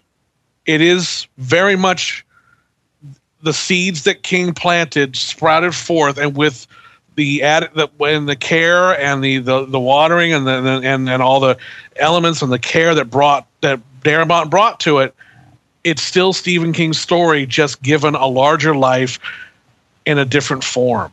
It's still quintessentially Stephen King. And it's interesting to note the character of Red that Morgan Freeman plays wasn't written for a black man. He was written to be an Irish guy. That's why he's called Red. In fact, there's a line in the movie taken directly from the short story says, "Why do they call you Red?" And the reply is, "Well, maybe it's because I'm Irish." Well, in the book, or the novella, he is Irish. But it turns into a funny joke in the movie because he's not Irish, but it doesn't matter. It's still quintessentially the same character. And I think The Shawshank Redemption is more faithfully King. And it's also just as scary in its own way, because what's more terrifying than being put in prison and subjected to the horrors of prison life, which the movie does not shy away from, for something you didn't do. Having your whole life taken from you little by little because of a mistake, because of what someone else did. And that's the Andy side of the character. And whereas Red made one mistake and has paid for it the whole rest of his life and has completely lost his will to even imagine what it would like to be a free man. And it's only by meeting Andy that he rediscovers it and almost loses it again. I mean, to me, that is about as King as it gets. So for me, when you're all said and done, it has to be The Shawshank Redemption. Yeah, fish, fish, fish, fish, fish, fish, fish. Yeah, fish, fish, fish, fish, fish, fish. Paul? Well, I've basically mentioned everything, my feelings about The Shawshank Redemption already. Again, it's great. The Shining is great. When I think of Stephen King, I don't necessarily think of Shawshank, as good as it is. I want something, and granted, he's gone across the spectrum so many times, from these very human stories to these very, again, just straight up horror stories. But when it comes down to scary, and that's what I think of when I think of Stephen King, is something that scares you. And yes, realistically, the horrors of being jailed among rapists, murderers, and God knows what for something you didn't do is pretty scary. And I mean, you would never want it to happen to you. But there's something about that shut in, lodge in the woods with a lunatic that is just that much more viscerally scary. I mean, intellectually, that probably you're more likely to go to jail than you are to end up at a cabin in the woods with some lunatic. But that doesn't make it any less frightening. And that's what I want from a Stephen King story, and that's what I go to. So I have to side with The Shining. Vote for The Shining. And me going here, fish, fish, fish, fish, was definitely a vote for Shawshank, which ties it all up. And, it comes down to you there, Lance. Yeah, fish, fish, fish, fish, fish, fish, fish. Yeah, fish, fish, fish, fish, fish. Well, I got to tell you, as disappointed as I am that The Stand is not in this battle, and as disappointed as I am that The Stand didn't make it out of the first round, the more I think about it, the more beautiful this is. This really literally is two sides of the King coin. This is the human story. This is the short story. This is the feel good versus the shocking, horrible, alcoholic, cruel, evil, frightening part of Stephen King. And I think at the end of the day, I'm going to have to go OG here. And I'm going to have to go with the original piece of horror that brought me into this community, that made me a geek, that made me a horror fan when I was 10 years old, and vote for The Shining. So I believe The Shining is going to get my vote. And The Shining is the best of Stephen King, but as always, we are wrong. It was definitely Sleepwalkers. No, it was that Batman intro. Oh, the Batman intro was at least on the list. Sleepwalkers wasn't even on the list. That's a horrible movie. Thanks again for listening. Does anybody have anything they'd like to plug? Josh? Yeah, you know what? It's not as much of a plug as is more of a shout out, but last week we had a little boy, and he was 9 pounds 6 ounces, and he was 2 weeks over, and my wife was in the hospital for 3 days trying to induce her, and she went through a lot of horrible things, and I realized exactly how tough she is, and probably my mother was, and all the other women who actually gave birth to us.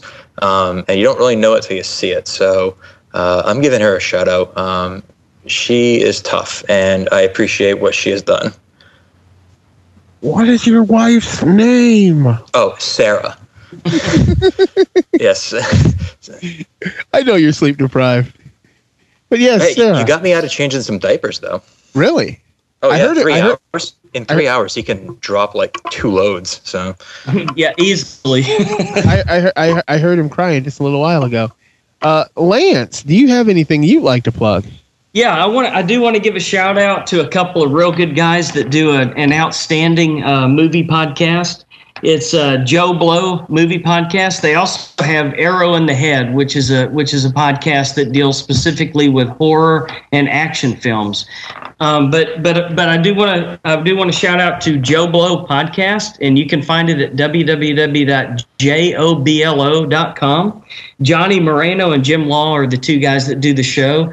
And if you have any interest whatsoever in the new films that are coming out and getting really good TV updates on shows like Game of Thrones, Walking Dead, that kind of stuff, it's a hell of a podcast to listen to every week. So I definitely shout out to Joe Blow.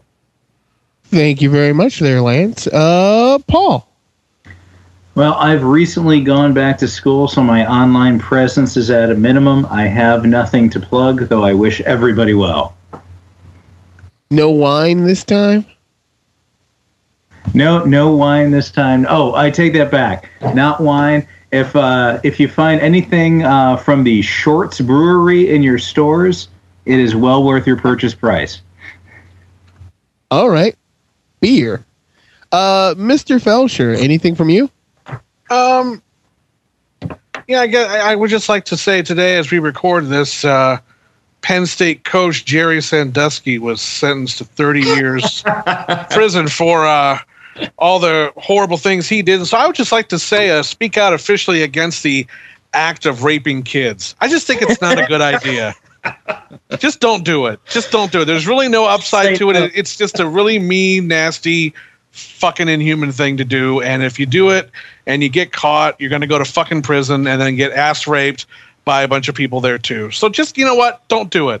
It's a bad call, people. Just fucking avoid it if you can. Okay. The fact that you said there's no upside to it is fucking horrible, Michael. There is no upside. You're there is no upside to it. I know, but it's creepy. Check out our friends DVDgeeks.tv, Subspace Communique, and their awesome podcast, Life After Trek. Bye Bye Robots, the Rock Profile Files, Inappropriate Conversations. and inappropriate conversations. Also, give a listen to the Soulless Minions of Orthodoxy, Commentary Track Stars, and a mission of Star Trek. What is it? Oh yeah, Mission Log, Roddenberry podcast. Special thanks going for Ghost Karen for being our web presence. Check out what she's doing on the Geek Fights Tumblr, and Chris Mitchell created Geek Fights Wikia with and check it out. Christy Woke helped flesh it out. You can play on there too. Put up whatever you like. We really don't check it very often. Who could forget Mr. Formby and his amazing intros? Check him out at www.heystartrek.com. Mr. Ortiz. You can find me on the Week in Geek video show on YouTube, where we preview new comics every week. You can check us out at geekfights.net, where we have lists of show ideas, the brackets we mentioned earlier, our past episodes, links to our wiki, our Facebook page, and to our Tumblr. That was totally pre-recorded. I'm not even joking. I just played that. He's totally asleep. Don't forget to rate and review us on iTunes and the Zune Network, or like us on Facebook. If you'd like to be on the panel, just contact us at geekfights@gmail.com, or on Facebook or Twitter, just look for Geek Fights or follow the links on our website. Still, just cut it out of a different episode. That's all it takes to join the Legion of Geeks. Our last fight of the month for October is Best Monster Movie. And after that, we're going to switch it up completely and go with Best TV Theme Song. Any and all ideas are welcome. Thanks again for listening. Until next time, keep fighting the geek fight. Good night. Gaunt?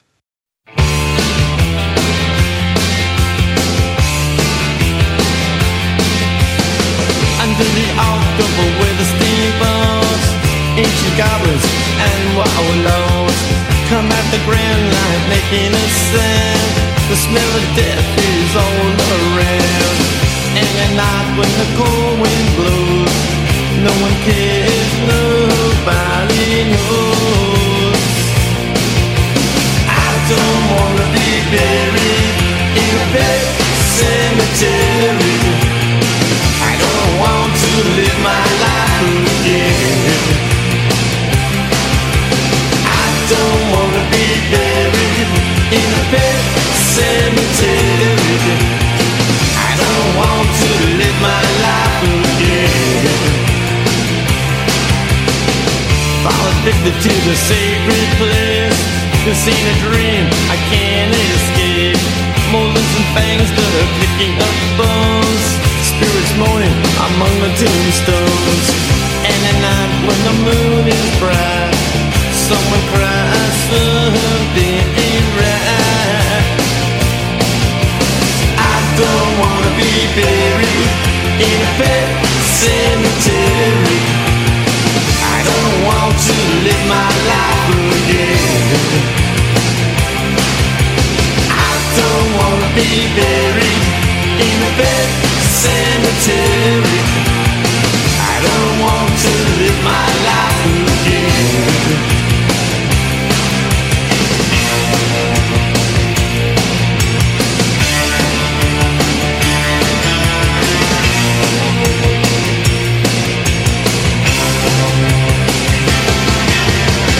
The moon is full, the air is still. All of a sudden I feel a chill. Victor is grinning, flesh is riding away. Skeleton dance, I curse these days. And at night when the wolves cry out, listen close and you can hear me shout. I don't wanna be buried in a pet cemetery. I don't want to live my life again. I don't wanna be buried in a pet cemetery. I don't want to live my life again. Oh no. Oh no. I don't want to live my life again. Oh no. Oh, I don't want to live my life again.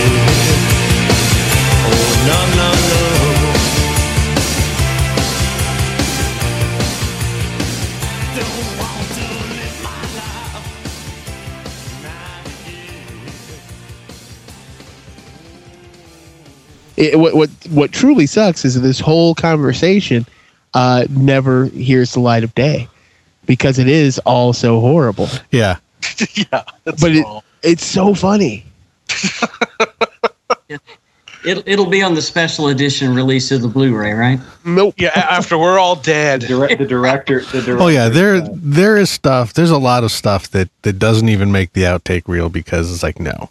This is not horrible. This is not going to be put out there for posterity. Oh, if that stuff went out there, we would get a hell of a lot more listeners. I'll say that much. You know what? We should totally do a Mark Twain. Ooh. Like post stuff on the website that won't post it for until 100 years later. Yeah, that would be awesome. Yeah? Yeah, why not? I would so love to see that. Well, I'd be dead. So Well, that'll be actually our last episode. Will be everything we didn't want you to hear before. I still have all the raw recordings. Yeah, I know. So I have quite a few of them too. So yeah, that's it would melt people's brains. Not really. Well, now that I know we can we might as well stockpile shit. I'm just going to start saying all sorts of horrible shit at the end of episodes randomly for no reason. Wait. When haven't you started? You're going to uncensor yourself? You call it the Penny Gadget a cunt. In like your fourth episode. I called a fictional character a cunt. Yeah. That's really. And then oh my god, you were ready to go to war on somebody's wife, depending on which version of the fog she bought. It matters. Which one was Adrian Barbeau in it? If you've seen the remake and the original, you know what I'm talking about. I do know what you're talking about. Well, then you should have just answered the question and not give me so much shit about it.